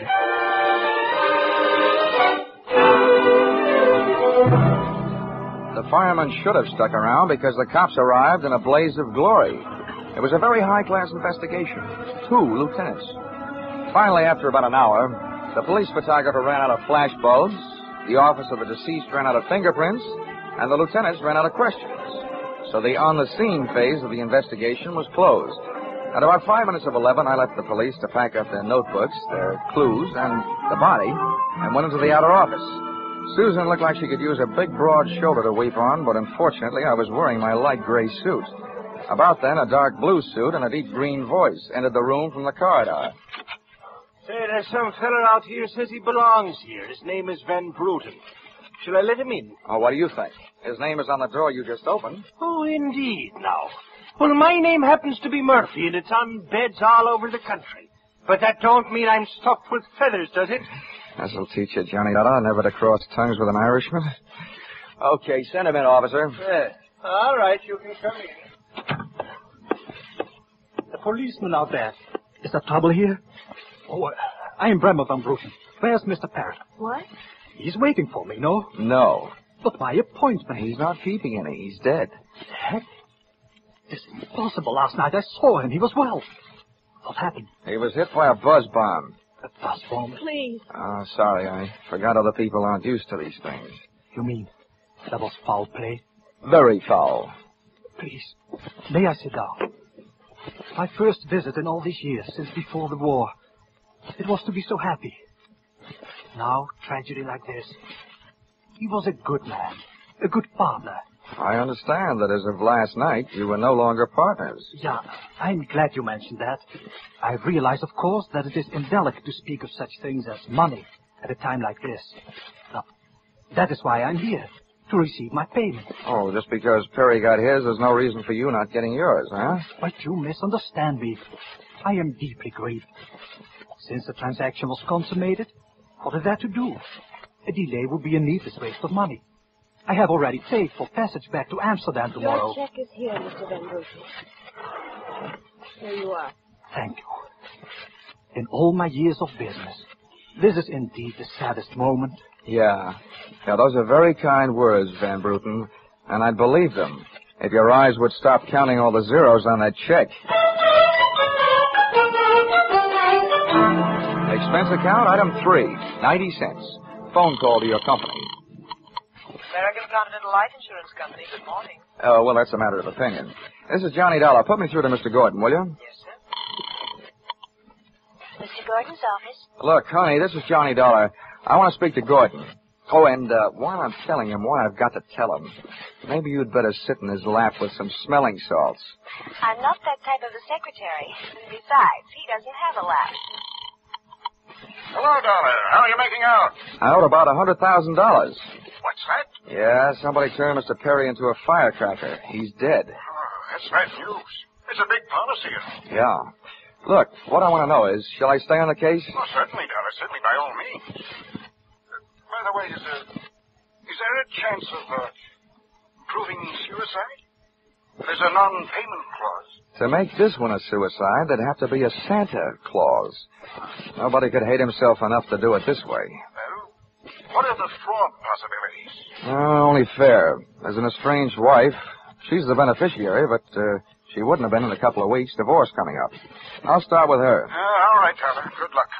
But watch those expenses. Why, Gordon, I'm surprised. I think an insurance man would be the first to want to see a fellow live a little. Expense account, item 3. Cab fare, $2.80. Tip to driver, $1. Christine Perry's apartment was on Sutton Place, overlooking the river. And from what the doorman told me, all of the proprieties. I took the elevator up to the 24th floor, and there I discovered that our garden fresh widow was living high in more ways than one. Everything about the place was French. The maid that led me into the living room, the decor, and the perfume, which reminds you that breathing can be fun. I looked up from enjoying my nose to see Mrs. Perry looking down hers. Mr. Dollar? Oh, Mrs. Perry. I believe we can dispense with any getting acquainted. You're an insurance investigator, interested in the death of my husband. So naturally, you're here because you've jumped to the conclusion that I killed him. Oh? You're the one that's jumping to conclusions, lady. Then what do you want? The policy's in order, the premiums are fully paid. I'm not quite sure. I know that you've got a great motive. So far, the only motive I've found. You haven't had much time to look, have you? Check. This is my first stop. Maybe you can help me. Do you know anyone who would be happier with your husband out of the way? I know very little about my husband's friends, or for that matter, his activities for the past 6 months. That's when I left him. Uh-huh. Well, that's not much help for either of us. Well, without someone else to suspect, I may just have to concentrate on you. Mr. Dollar, I picked him and I want to concentrate on me. Well, I hope you're as long on alibis as you are short on your temper. Where were you last night? With a friend, Al Donovan. For a while, it seemed as my husband was. And I've witnesses to prove who was with him. Anybody at the Club Caprice can tell you. Well, save me a trip. I can't afford the prices they get there. Certainly, pleasure. My husband was with his beautiful little secretary, Susan Cates. Well, I wouldn't be more surprised if your late husband walked through the door and said that... All right, mister, that's enough. Al! Yeah. How much did you I'm give? a big guy, baby, 6'4", and I've got big ears to match. Al, please. Would this be Mr. Donovan, your companion of last evening? I'm getting you out of here, Christine. I don't know what you're saying. You lie to me. How can I help you if you lie to me? You call me stupid. The way you're playing this, you'll alibi yourself right into a cell. I'm getting you out of here. What are you doing to me, Al? You're crazy. Come on. She's right. You are stupid, Donovan. She was doing just fine till you dropped in. Mister, you've been asking a lot of questions. Now I'll give you one answer. All right, Christine. So much for the wise guy. Now about you and your alibi. You wasn't with me at the Club Caprice last night, and if it's so easy to prove your husband was there with his secretary, who were you there with? You told me you were going with your husband, talking divorce, remember? When Al measured me for that swing, I measured my chances with him. To me, he looked like one of the corporate assets of Murder Incorporated. So I rolled with a punch, hit the floor, and stayed there, with my eyes closed and my ears open.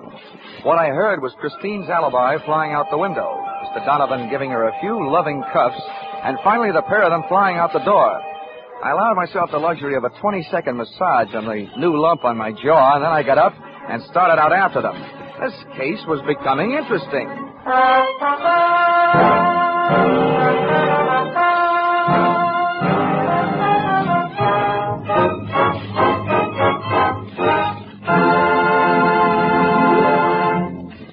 In just a moment, we'll return to the second act of Yours Truly, Johnny Dollar. But first, this important message. $60 million is what the Red Cross needs to carry on its great work in 1949. If this seems like a lot, just try to review briefly the various activities of the Red Cross. It can't be done briefly.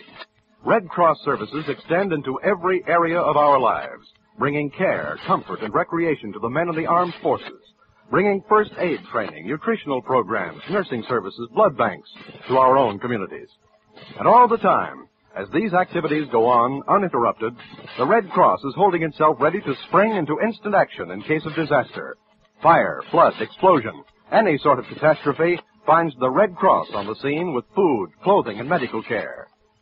$60 million isn't so much in the light of such activity. We can make it with each of us contributing. We're giving to our own safety, security, and peace of mind, and to our neighbors, too. So let's give generously to our own Red Cross. And now back to the second act of Yours Truly, Johnny Dollar.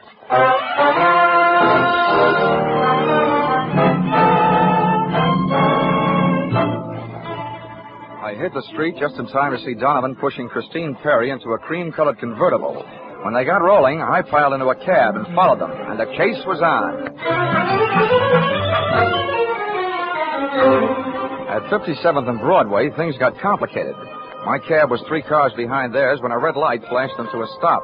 Then the door of their convertible flew open. Christine jumped out, dashed across the street, and down to the subway. Since Donovan didn't follow her, I followed him.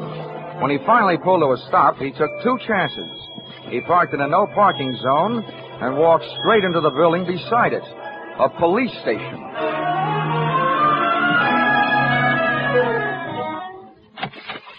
This is Mr. Dollar, Lieutenant. He's been waiting for you for some time. Huh? Well, you can wait outside, Sergeant. Okay, sir. My name is Johnny Dollar, Lieutenant. Here are my credentials. Insurance, huh? Yeah, the Perry murder in particular. Well, you've come to the right place, Dollar. A man named Donovan just walked in here and made a full confession. He what? That's right. My clerk's just typing it up. In the meantime, the gentleman is down in the tank having a bite of lunch on the city. He confessed. Does his story add up? As far as I know. I haven't heard too much about the case myself. It's not in my precinct. What did he use for a motive? Jealousy. Says he's in love. Wanted to marry Perry's wife. Did he say how he managed it? Yeah. He stole the key to the office from the wife's apartment, entered the building last night, and wired a bomb to the buzzer system. Uh-huh. Well, guys do a lot of strange things in the name of love. Yeah, looks like Donovan did. Ah, he either killed a man, or he's trying to cover up for someone who did.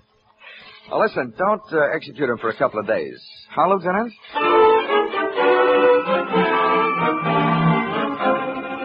I spent the rest of the afternoon downtown in the offices of Perry and Van Bruten, importers. The partners' correspondents told me two things.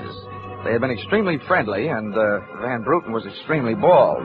Perry had been sending him toupees from a famous Hollywood makeup firm. At 4:30, I opened the drawer marked Employment Files. They rocked me with two minor explosions of their own. The folder marked Donovan Albert J. told me that he'd been employed as Perry's bodyguard over a period of years and that he was canned the day before the murder. Before I received blast number 2 from the folder of Perry's secretary, Susan Gates, the office door opened behind me. Well, Mr. Dollar, you're supplied with a search warrant, I hope? Just the one I was born with, Mrs. Perry. The kind they say kills cats. You know, curiosity. What are you looking for? I found it. How about you? What are you doing here? Why, I'm tired of dueling with you. I'm here because I want to... Well, I've got to talk to someone. I called your hotel. You went there. I tried to locate Susan, but I couldn't, so I thought maybe you'd be down here. What's the basis of our sudden friendship? You should know. Al Donovan's confession. The newspapers have it already? Yes, but there's not a word of truth in it. He didn't kill my husband. How do you know that? Because... What? It's impossible, that's all. Yeah, it was a little hard for me to swallow, too, when the police told me about it. But since then, it's become a little more digestible. What do you mean? I just learned that he was your husband's bodyguard. He was fired yesterday. That same day, your husband calls his insurance company screaming for another bodyguard. Now, how would that add up for you? A beef, maybe? Al Donovan's a fool. He never thinks. He just rushes in and says he does whatever's on his mind. He told my husband if he didn't divorce me that...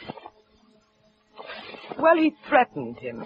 Well, you came in here saying that Donovan's confession was no good, and you spend your time making it sound better and better. What do you want, anyway? I can't help it. I've got to tell you the truth. I know it doesn't sound like I'm trying to help Al, but what can I do? You really want me to answer that? Here. If you want to help Al, phone the police. Tell them Donovan made that phony confession to cover up for you. It's simple. Not as simple as that. You don't need the gun, Christine. Hang up the phone. Sure. I hope you don't mind my aversion being held for murder myself. Oh, well, that's a common aversion. I'm in no hurry to see you behind bars. But don't forget, when the cops want to pick you up, they'll do it.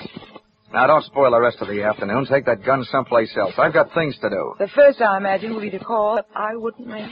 Oh, not necessarily. If it'll make you feel any better, we'll just put this phone out of order. Satisfied? Of course not. But don't get me wrong, Mr. Dollar. I wish you nothing but success in your investigation.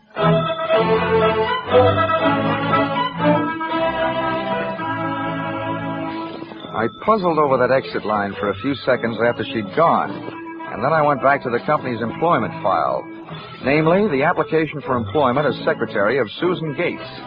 It informed me that during the war she had worked in a munitions plant. Her specialty, wiring bomb fuses. When Miss Susan Gates reached home at 8:30 that evening, she found a visitor, me.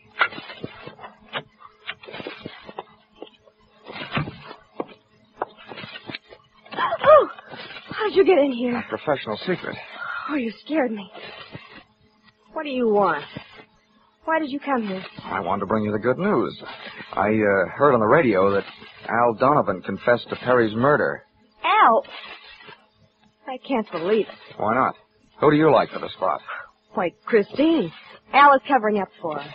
I'd like to agree with you. If it turns out that Christine wound up her husband's life with a bang, the company that hired me saves $100,000. But I don't know. She claims she has all kinds of alibis. One of them is you. Me? Yeah.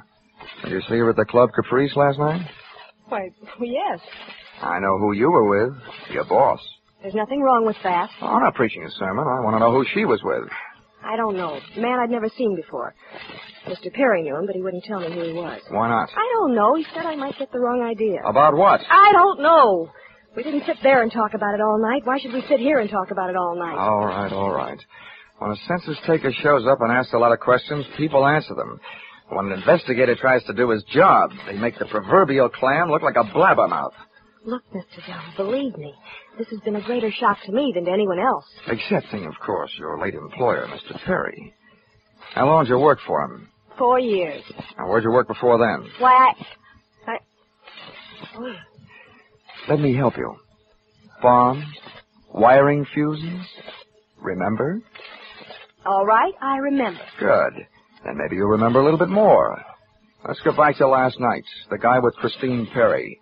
Who was he? I tell you, I don't know. Was it Van Bruten? I don't know. You don't know? No, I mean... I'll get that. No, I'll go. You make sure you just don't keep going. Susan! When Susan snapped the spring lock to open the door, the gun outside opened up. The first slug caught her in the left shoulder, spinning her out of the way of the rest of them. It was getting monotonous. Every time a buzzer went off, things started booming.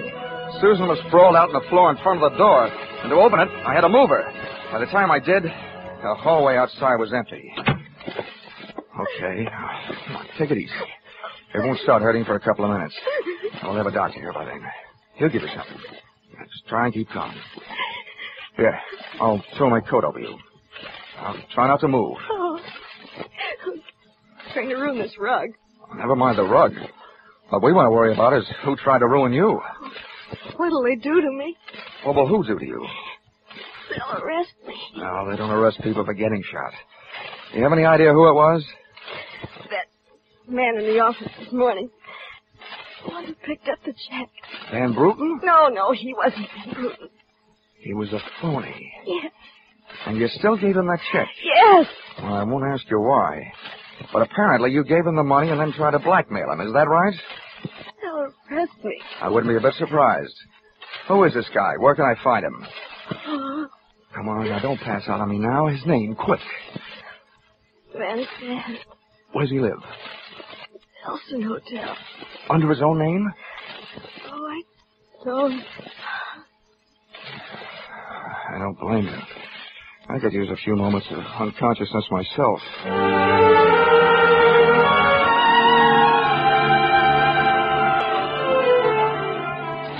The Nelson Hotel didn't have a Dutch name on the register, so I got a hold of the housekeeper and found out how many rooms her staff hadn't been able to make up all day because of Do Not Disturb signs on their doors. I went a-calling at these particular rooms. On the 9th floor, I awakened one old maid. On the 7th, I startled a bunch of poker players who thought they were being raided. On the 5th, I blushed my way out of the bridal suite.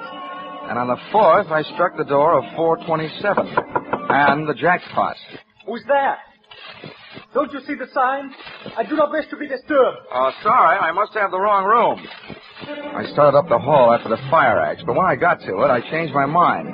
One of the few things I'd learned about this guy Van Sant was that he loved to murder people through doors, so I decided against trying to chop his down. Then I remembered the way those people came pouring out of those offices earlier in the day when they heard that fire alarm. So I picked up the little red hammer next to the big red fire axe, broke the little glass window, pulled the little brass hook, and set off a big brassy noise. Then I rushed back to 427. Fire! Fire! Where's the fire? Right here in my eyes, sweetheart. Why you come here? You wish you hadn't. Never mind the dresser. You're through shooting guns for the day. Oh. What do you think, Vincent?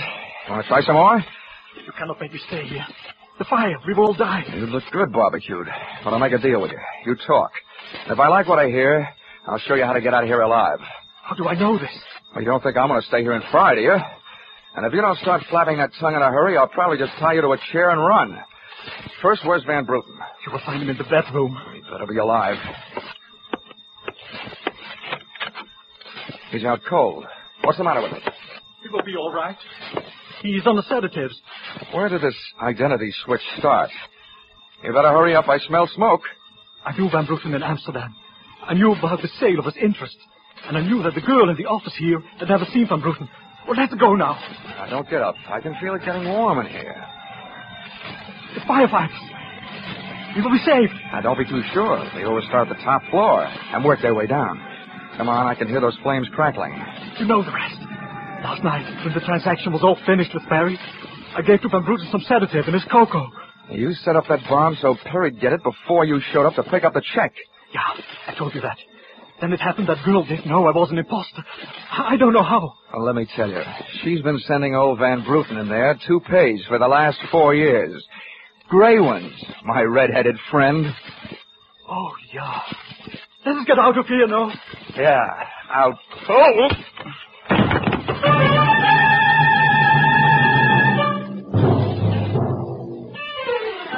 Expense account item 4, $1.40. Night letter informing you that American Continental would have to meet payment of claim to Mrs. Christine Perry, innocent widow of the insured.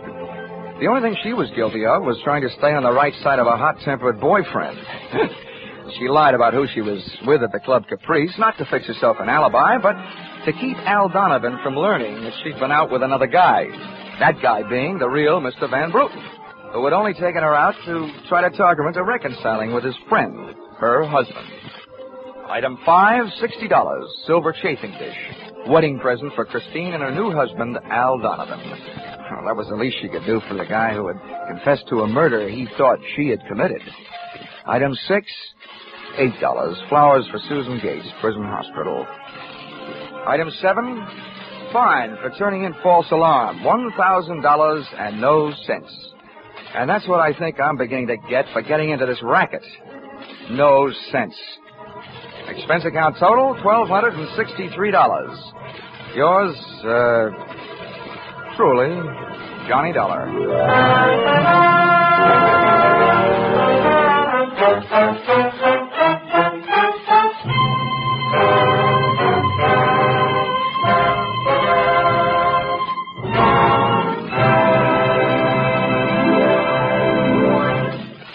In just a moment, we'll tell you about next week's Johnny Dollar Adventure. But first, this reminder. Just a little earlier tonight on CBS, Jack Benny turned dramatic actor on the Ford Theater. But this Sunday, he'll be back again on his own show with a special treat for the Jack Benny fan. After the last broadcast on which the Ronald Colmans appeared, thousands of letters came in from fans asking that Jack invite Ronnie and Benita back again soon. The Waukegan Wit did, and Ronnie and Benita, by popular demand, return to the Jack Benny program this Sunday in what should result in one of the most hilarious broadcasts of the year. So be sure to listen to Mr. and Mrs. Ronald Colman on the Jack Benny Show, which is heard on all CBS stations this Sunday.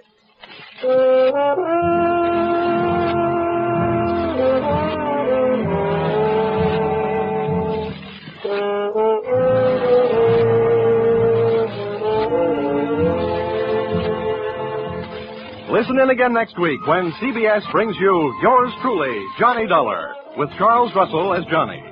Yours Truly, Johnny Dollar is written by Paul Dudley and Gil Dowd, with music by Mark Warno, and is produced and directed by Richard Sanville for CBS, the Columbia Broadcasting System.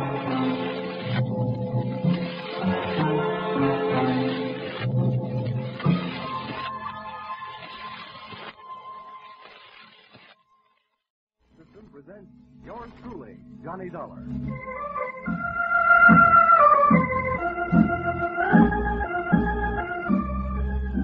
The next half hour has its baggage packed to take a half-hour trip with America's fabulous freelance insurance investigator, Johnny Dollar. At Insurance Investigation, he is just an expert. At making out his expense account, he is an absolute genius. Expense account submitted by investigator Johnny Dollar to Home Office, East Coast Underwriters, Terminal Building, Hartford, Connecticut.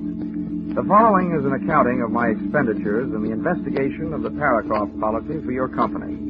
Expense account, item 1, plane fare to Benton, Ohio, $40.04. Expense account, item 2, plane fare, Benton back to Hartford, $40.04. Explanation, purchase 2 one-way tickets instead of saving money by purchasing one round trip. Because of the type of case I'm usually assigned, I never press my luck by buying round trips. This time I was almost right. Expense account, item 3. Cab fare, airport to Valley Hotel, $2.20. Tip the driver. Gee, $1. Oh, naturally. There'll be steak on the table tonight. Welcome to Warfare City. Hey, doorman. Yes, sir. What can I do for you, sir? Bring my bag inside, will you? Oh, here. Dollar? Always.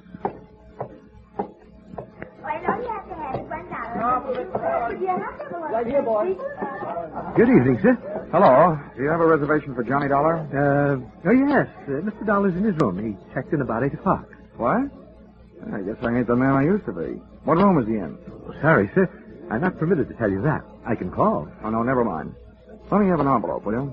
I'd like to leave my card for this Mr. Dollar. Yes. Here you are. Thanks. Here, just pop this in his box. The clerk popped the envelope into box number 207, so I popped myself into an elevator going up to room 207. I'd come to Benton to investigate a murder, and in just a matter of minutes, I found myself ready to commit one.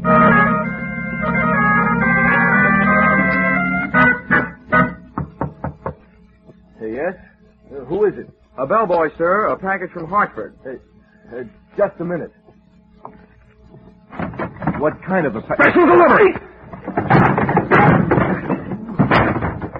Come on, get up on your feet. Oh, it's safer down here. Now, take it easy. You must be Johnny Dollar. Sometimes strangers in a hotel room can be a lot of fun, but not when they're men and not when they're using my name. What's your angle? Now, listen, Dollar, I can explain everything. It better be good and it better be fast. I didn't want to be seen waiting for you in the lobby, and it's important that I talk with you before anybody else does. That's why I'm here. I'm Eric Barker. Oh, the defense attorney in this Paracoff thing, huh? Well, I hope you're better at defending your client than you are at defending yourself. Well, whether my client goes to the chair or not, unfortunately, has nothing to do with my being a good lawyer. That's why I wanted to talk to you. Oh, I suppose this is one time when the attorney won't mind relinquishing the floor. Why don't you get up on your feet? Oh, thanks. Thanks, I will. I'm no coward, Dollar, but if either one of us is going to get any place on this case, we'll have to work together. I need your help, and I need it badly. Sorry, I do a single act. Oh, now, don't be hasty. I can help you, too. Just how much do you know about the Paracoff murder? Well, I know it's one of the screwiest cases I've ever run into. Beneficiaries are knocking off insured people all over the country, but not here in Benton. Oh, no. Here, they tell me, the insured man knocked off the beneficiary. And now I've got the jolly assignment of trying to keep the state from executing the insured man. My employer, East Coast Underwriters, isn't anxious to see $100,000 of their money burn up in the electric chair. Well, at least we're both stuck with the same tough job. Look, I'll tell you the few things that I already know, and you fill it in from there. All right. All I want to know is that Paracoff was shot to death and that his business partner, your client, Harlan Wolf, was picked up making a quick trip out of town as being held for the murder. What have they got on him? Only what they found on him, and it's enough. The murder weapon. Any witnesses? One. Paracoff's widow, Marcia. An eyewitness. A murder weapon and an eyewitness. It seems, at least at first glance anyway, that the state of Ohio will be receiving a large electric bill one day soon. Any chance of my seeing Wolf? No, not before he's indicted. Oh, great. Dollar, Harlan Wolf shot Paracoff in self-defense. There was no premeditation. I'm convinced that I could get him off with a second-degree manslaughter verdict. That is, I could if it weren't for the tactics of the prosecution. Oh, what's that? Well, they not only have intimidated my character witnesses, but they also have suborned their own to perjury. That's the sort of thing I'm up against. Well, as the insurance companies keep saying, never say die. Where can I find the widow Paracoff? They aren't holding her in protective custody so nobody can question her. She may be at home. That's 1375 96th Street. That's a lot of figures. By the way, how's hers?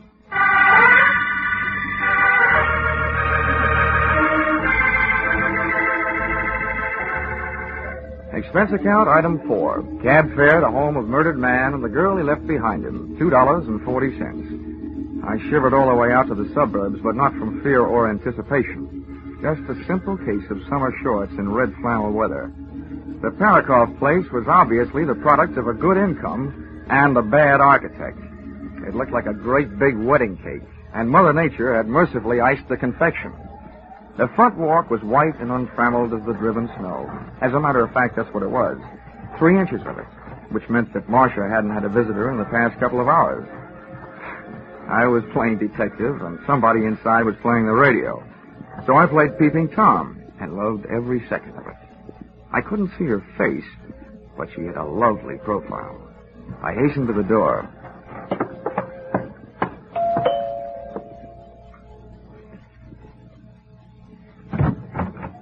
Ouch! Her hair was red and her eyes were green. Her hair stopped you cold and then her eyes gave you the go signal. Yes? Would you mind saving that yes for later? I beg your pardon? I've come to ask your help and I hope you'll say yes. You see, my name is Johnny Dollar and I've been sent to Benton to investigate the death of your husband. Say, what is this? Has it turned into a federal case? Oh, I'm from the insurance company. Oh, come in. Right.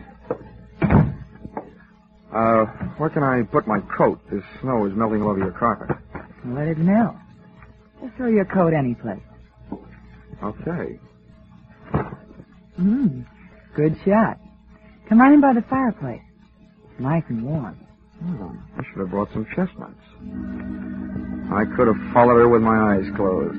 She headed for the living room, leaving a pathway of perfumed air behind her, and I didn't waste a breath of it. That's nice perfume. Sit down. Thanks. If you can stand a compliment before we get down to business, you certainly do furnish a room. Oh, you like it? Most of the things are just reproductions. Not the things I'm talking about. Oh, you mean me? Happy surprise. I expected to find someone fatter and 40-er. My husband was. Now, what about his insurance? Oh, you've got me wrong. I'm working for the company that insured the man being held for the murder of your husband, Harlan Wolf. What do you want from me? Just the story of what happened. Oh, well, that I can't do. The district attorney had a long talk with me about it. I'm not supposed to say anything to anybody about it until the trial. Well, I'm not asking you for any state secrets. I just want you to save me a trip down to the morgue. Oh, don't be so brutal. Oh, I'm sorry. I didn't realize you were still in mourning. That negligee confused me. Anyway, I'm at the newspaper morgue. That's what they call their files. You gave them a story. Why won't you give it to me? I told you I can't. Okay, sorry I wasted your time. Oh, wait a minute. You aren't leaving. Well, you aren't cooperating. Oh, sit down. I'm going crazy in this house, alone all the time. Can't we find something else to talk about? Sure, later. But first things first. Well, all right. Well, I don't see how it could be wrong to tell you what's already been in the newspapers. Oh, go on. Well, all right. Harlan Wolf and I were here, in this room, alone. We were discussing business. Business? Business. The Highland Coal Corporation. My husband was its president. Harlan is the secretary-treasurer, and I'm the vice president. I can't resist this, but, you know, your kind of businesswoman makes this anthracite heart of mine feel very bituminous. What? Oh, Well, I don't get it. Let it go. So you and Wolf are sitting here talking about your coal business. Yes. And then my husband came home. And no doubt accused you and the secretary-treasurer of putting in too much overtime. Is that it? Oh, yes. Oh, it was terrible. They fought, and finally Harlan ran over to the couch over there and pulled his gun out of his overcoat pocket and started pulling the trigger. Who called the police? The neighbors? No, I did. Well, that's all there is to it. Well, that's all I wanted to know. It didn't hurt, did it? No. Now, how about using those big shoulders of yours to throw a log on the fire? Well, sure. I'll go outside and get one. Oh, there are logs in here. I'd rather have one that's a little damp. They burn slower. Oh.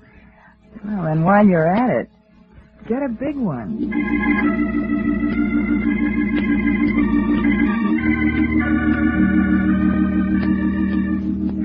I left Marcia gazing into the fire, called a cab, and stepped out into the cold night air to wait for it. I went down the front walk with my mind on what lay behind me instead of what was ahead. Hey, Donna. Out of the white snow loomed two very large blue police uniforms, completely filled. Get out of this Parakoff mess, Dollar. Matter of fact, get out of this town. Why, officer? I'm just beginning to like it here. This is from the top that makes it official. We got the guilty man. We don't want any trouble. Well, you go back to the top and tell them that this is one sure way of getting trouble. They told us how to answer that one, too. I did my best to break every one of the Marquis of Queensberry rules. I knew I was fighting a losing fight, but I was fighting for a little time, and that's all I got. If this never stopped, and my head began to feel like a ping pong ball in a four-handed game. Suddenly, things looked up. Me, flat on my back in the snow, seeing stars. And then a boot came flying toward my head and switched off all the little pretty lights.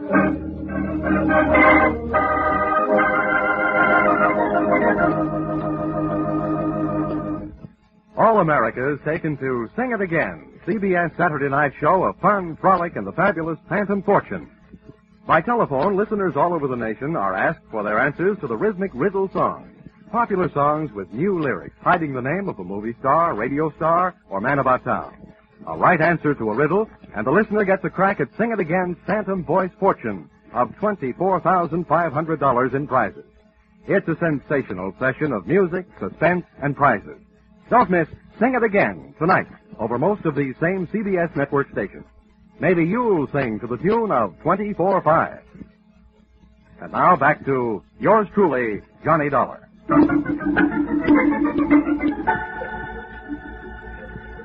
Expense account, item 5. Medical supplies, bonded, $7. And here's something I'll give you for free. A handy help for your regularly employed insurance investigators. When I find myself overwhelmed in a brawl with unknown assailants, cops included, I do my best to take away more than just bruises and contusions. During my career, I've picked more pockets than a rack boy in a pool room. And I added one more to the score during the brawl in front of the Parakoff house, just before I went bye-bye in the snow.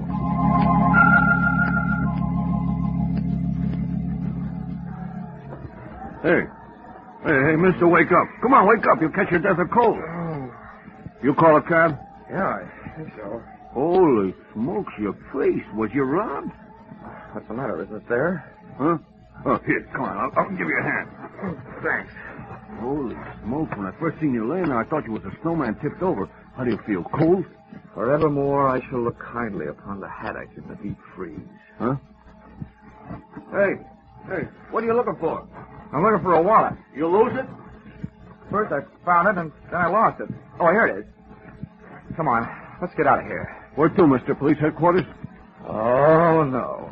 Over my dead body.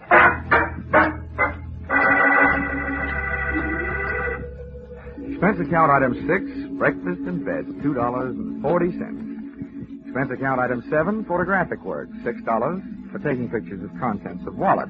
I lifted from the police uniform the night before, which I sent to you, dear East Coast underwriters, for safekeeping. Expense account item 8, 70 cents cab fare to office of Edmund Byron, District Attorney. Item 9, tip the driver, $1. Sorry to have kept you waiting, Dollar. Good heavens, man. What happened to your face? Illness assault? Yeah, but I got a flash for you. Not by person or persons unknown. Splendid. You wish to prefer charges? Half right again, but not for felonious assault, and not against the guys who gave me that going over last night. Now, what are you talking about? You know what I'm talking about. They were two of your harness bulls. But I don't want to waste time listening to you deny it, so forget it. I don't have the slightest idea what this is all about, Dollar. I said forget it. I want to talk about something more important. You're holding Harlan Wolf for the Parakoff murder. Now, what I want to know is, when are you going to hand down your indictment, and what it's going to be? First thing in the morning, first-degree murder. Anything else that you want to know before I have you thrown out of here? Yeah. How do I get mixed up in these rhubards?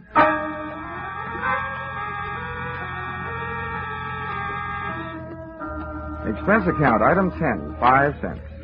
Phone call to my partner in despair, attorney for the defense, Eric Barker, who agreed to lend me a set of police photographs of the scene of the crime. They arrived at my hotel room just as I was leaving it to eat. And when I looked at them, I lost my appetite.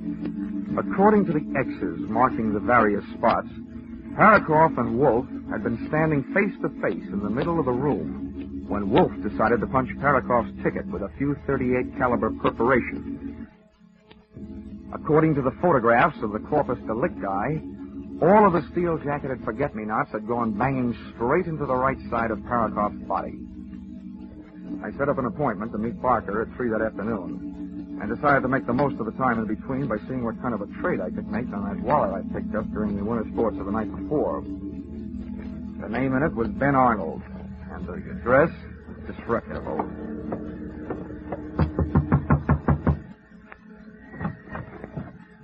I don't want any brushes. Well, what a coincidence. I'm not selling it. What do you want? I'm looking for Ben Arnold. Who isn't? He promised me he'd be home by now. By this time, I should know better. Well, I'll wait. Outside. Inside. Hey, wait a minute. Ben won't like this. Well, that makes it even. I don't like Ben. Look, I don't want any trouble. Okay, don't make any trouble. What do you want here anyway? Well, let's just say I dropped in for an unfriendly visit. If Ben finds you here, it'll get real unfriendly. Ain't that face of yours marked up enough? Well, that mouse hanging under your eye isn't exactly a beauty mark. Ben really spreads his blessings, doesn't he? Ben had really spread one blessing right there close in front of me. It was a small room, about the size of a large closet, with the clothes sprawled high and low, making the whole place look like a collapsed clothesline. And there, hanging on the back of the door, was Ben Arnold's police uniform. My eyes popped out, pushed one of its shiny brass buttons, and rang the bell. There, like little love letters on the brass, stood the initials CPD. And CPD were never the initials of the Benton Police Department.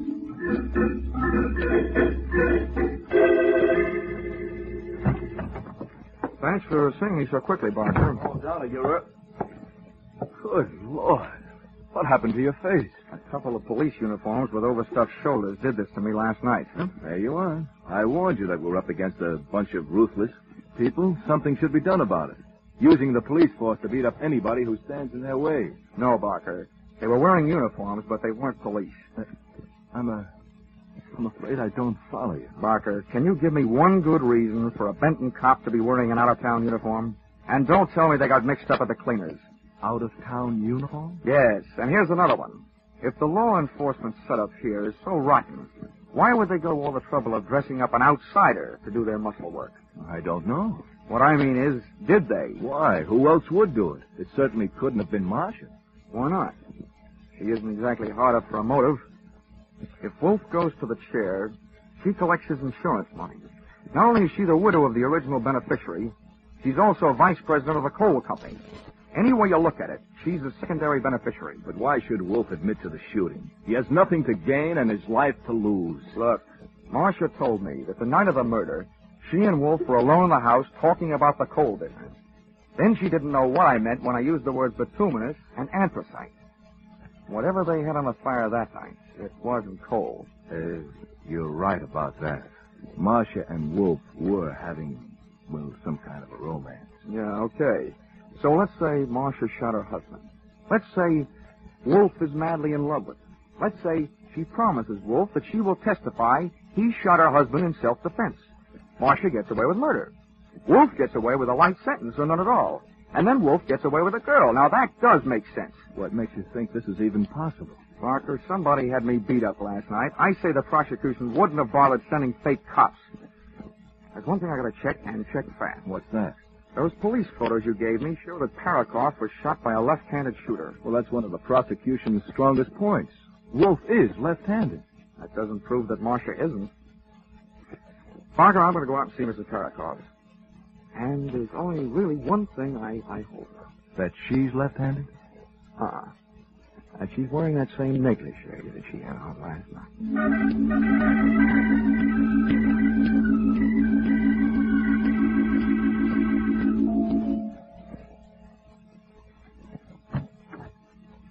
Marcia. Can I come in? Why, Johnny, what happened to your face? I didn't get down to the beauty parlor today. You look like you've been fighting. Mm-hmm. Not too well, but wisely. Well, come on in the other room. And, how about throwing another log on the fire? You're a real little firebug, aren't you?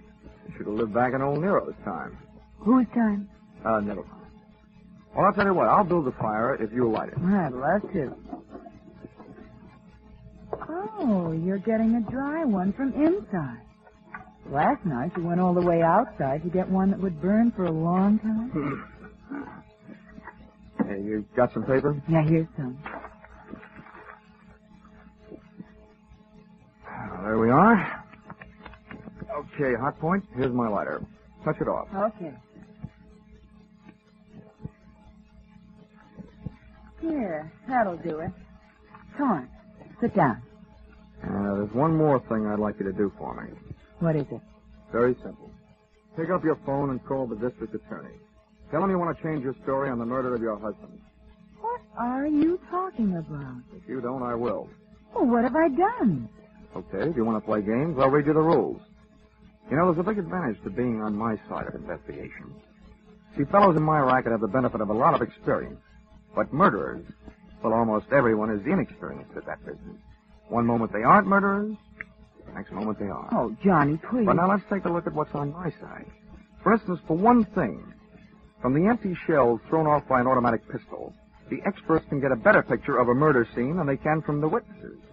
Your husband was killed by a gun that was held approximately 18 inches away and directly in front of him, and the bullets entered the right half of his body. That means he was killed by a left-handed shooter. Harlan Wolf is left-handed. You can ask him. He'll tell you. I know that. And I'm right-handed. I just found that out, too. And what more do you need? Not much. Now, Marcia, let's see what you've got going for you. You've got a face and a body, and not too much is a brain. But, baby, that's not enough. It's not enough to offset the things that I know. You don't know anything. Oh, okay. So let's make this a guessing game. Let's guess after your husband was shot, you saw Wolf. When he got here, you told him you'd given your husband a .38 caliber divorce, right? Then you charged him into taking the rap for you, right? No. And you told him you'd testify he shot your husband in self-defense, right? Then once you got him in jail, you told the district attorney that Wolf had committed premeditated murder. That he'd been after you to leave your husband and had threatened to shoot him if you didn't, right? Stop it! That's a good idea, Della. Stop it. Eric, he knows. What are we going to do? Keep quiet. We'll have to get rid of him, Eric. Just as soon as we get rid of something else. All right, Dollar.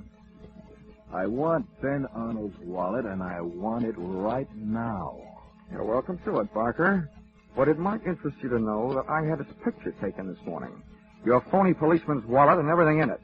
And copies of the photos are in the mail right now. The insurance company won't have any trouble connecting you with the comedy cops who beat me up last night. You're bluffing. But that's not all I've done on you, Barker. This morning when I was lying in bed, reading bumps on my head, it suddenly dawned on me that you were the only one that knew where I was going last night. So you must have been the one who had me roughed up.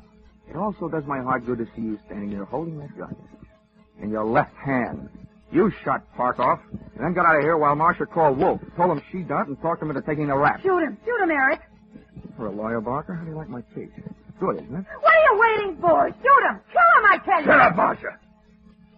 All right, Dollar. Stand still. If you won't, I will. Give me that gun. Marcia, look out! Marcia made a rush to grab the gun from Barker. She got between me and the gun, and I dove in behind her, arms straight out, picked her up, and she... Marcia went smashing into Barker, and I went on a frantic treasure hunt through that flailing mass of snorting, angry bodies to find the hand that held the gun. Believe me, it was no place for a lady, but Marcia was no lady. No! I grabbed deep in between them and yanked Barker's gun hand up out of the go-round, and just to make sure the rest was strictly a fist fight, jammed my trigger finger in over his ceiling.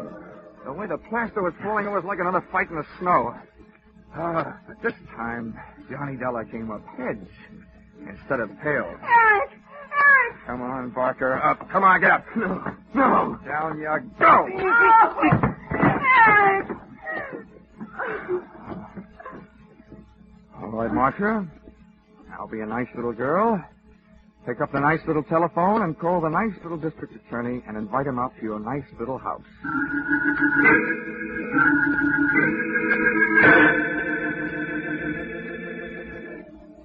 Expense account, item 11. $12.40. That was lunch for district attorney. during which we agreed that it was the first case we'd ever worked on where the defense was working harder for a conviction than the prosecution. Also, that it was the first case where everybody turned out to be guilty. Defense attorney Eric Barker of murder, his girlfriend Martha Karakoff of being an accessory before and after the fact, and Harlan Wolf of conspiracy to defraud. Oh, no wonder the nation's jails are getting overcrowded. Expense account item 12. Hotel bill, $28. Expense account item 13. Flowers for the cell of unlucky Marcia Karakoff, $5. Expense account item 14. $700. Side trip to Miami, Florida. Purpose? To recover from catching 40 winks and miserable cold in Benton, Ohio snowbank. Expense account total, $1,230.20. Signed, yours truly, Johnny Dollar.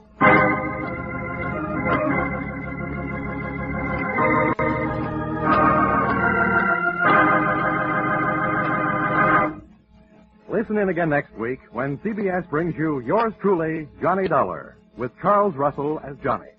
Yours Truly, Johnny Dollar is written by Paul Dudley and Gil Dowd and is produced and directed by Richard Sanville. Live life with Luigi, and you live a wonderful life of seeing yourself as others see you. Luigi Basco is the little Italian immigrant who loves America, even though he's highly puzzled by American ways, American language, Americans themselves. His friends try to explain. His neighbors try to help, but it's usually Luigi who has the last word, who knows what America really is. Luigi's life is paved with laughter, and yours will be too, for the half hour that Life with Luigi fills every Sunday night over most of these CBS stations. This is CBS, the Columbia Broadcasting System.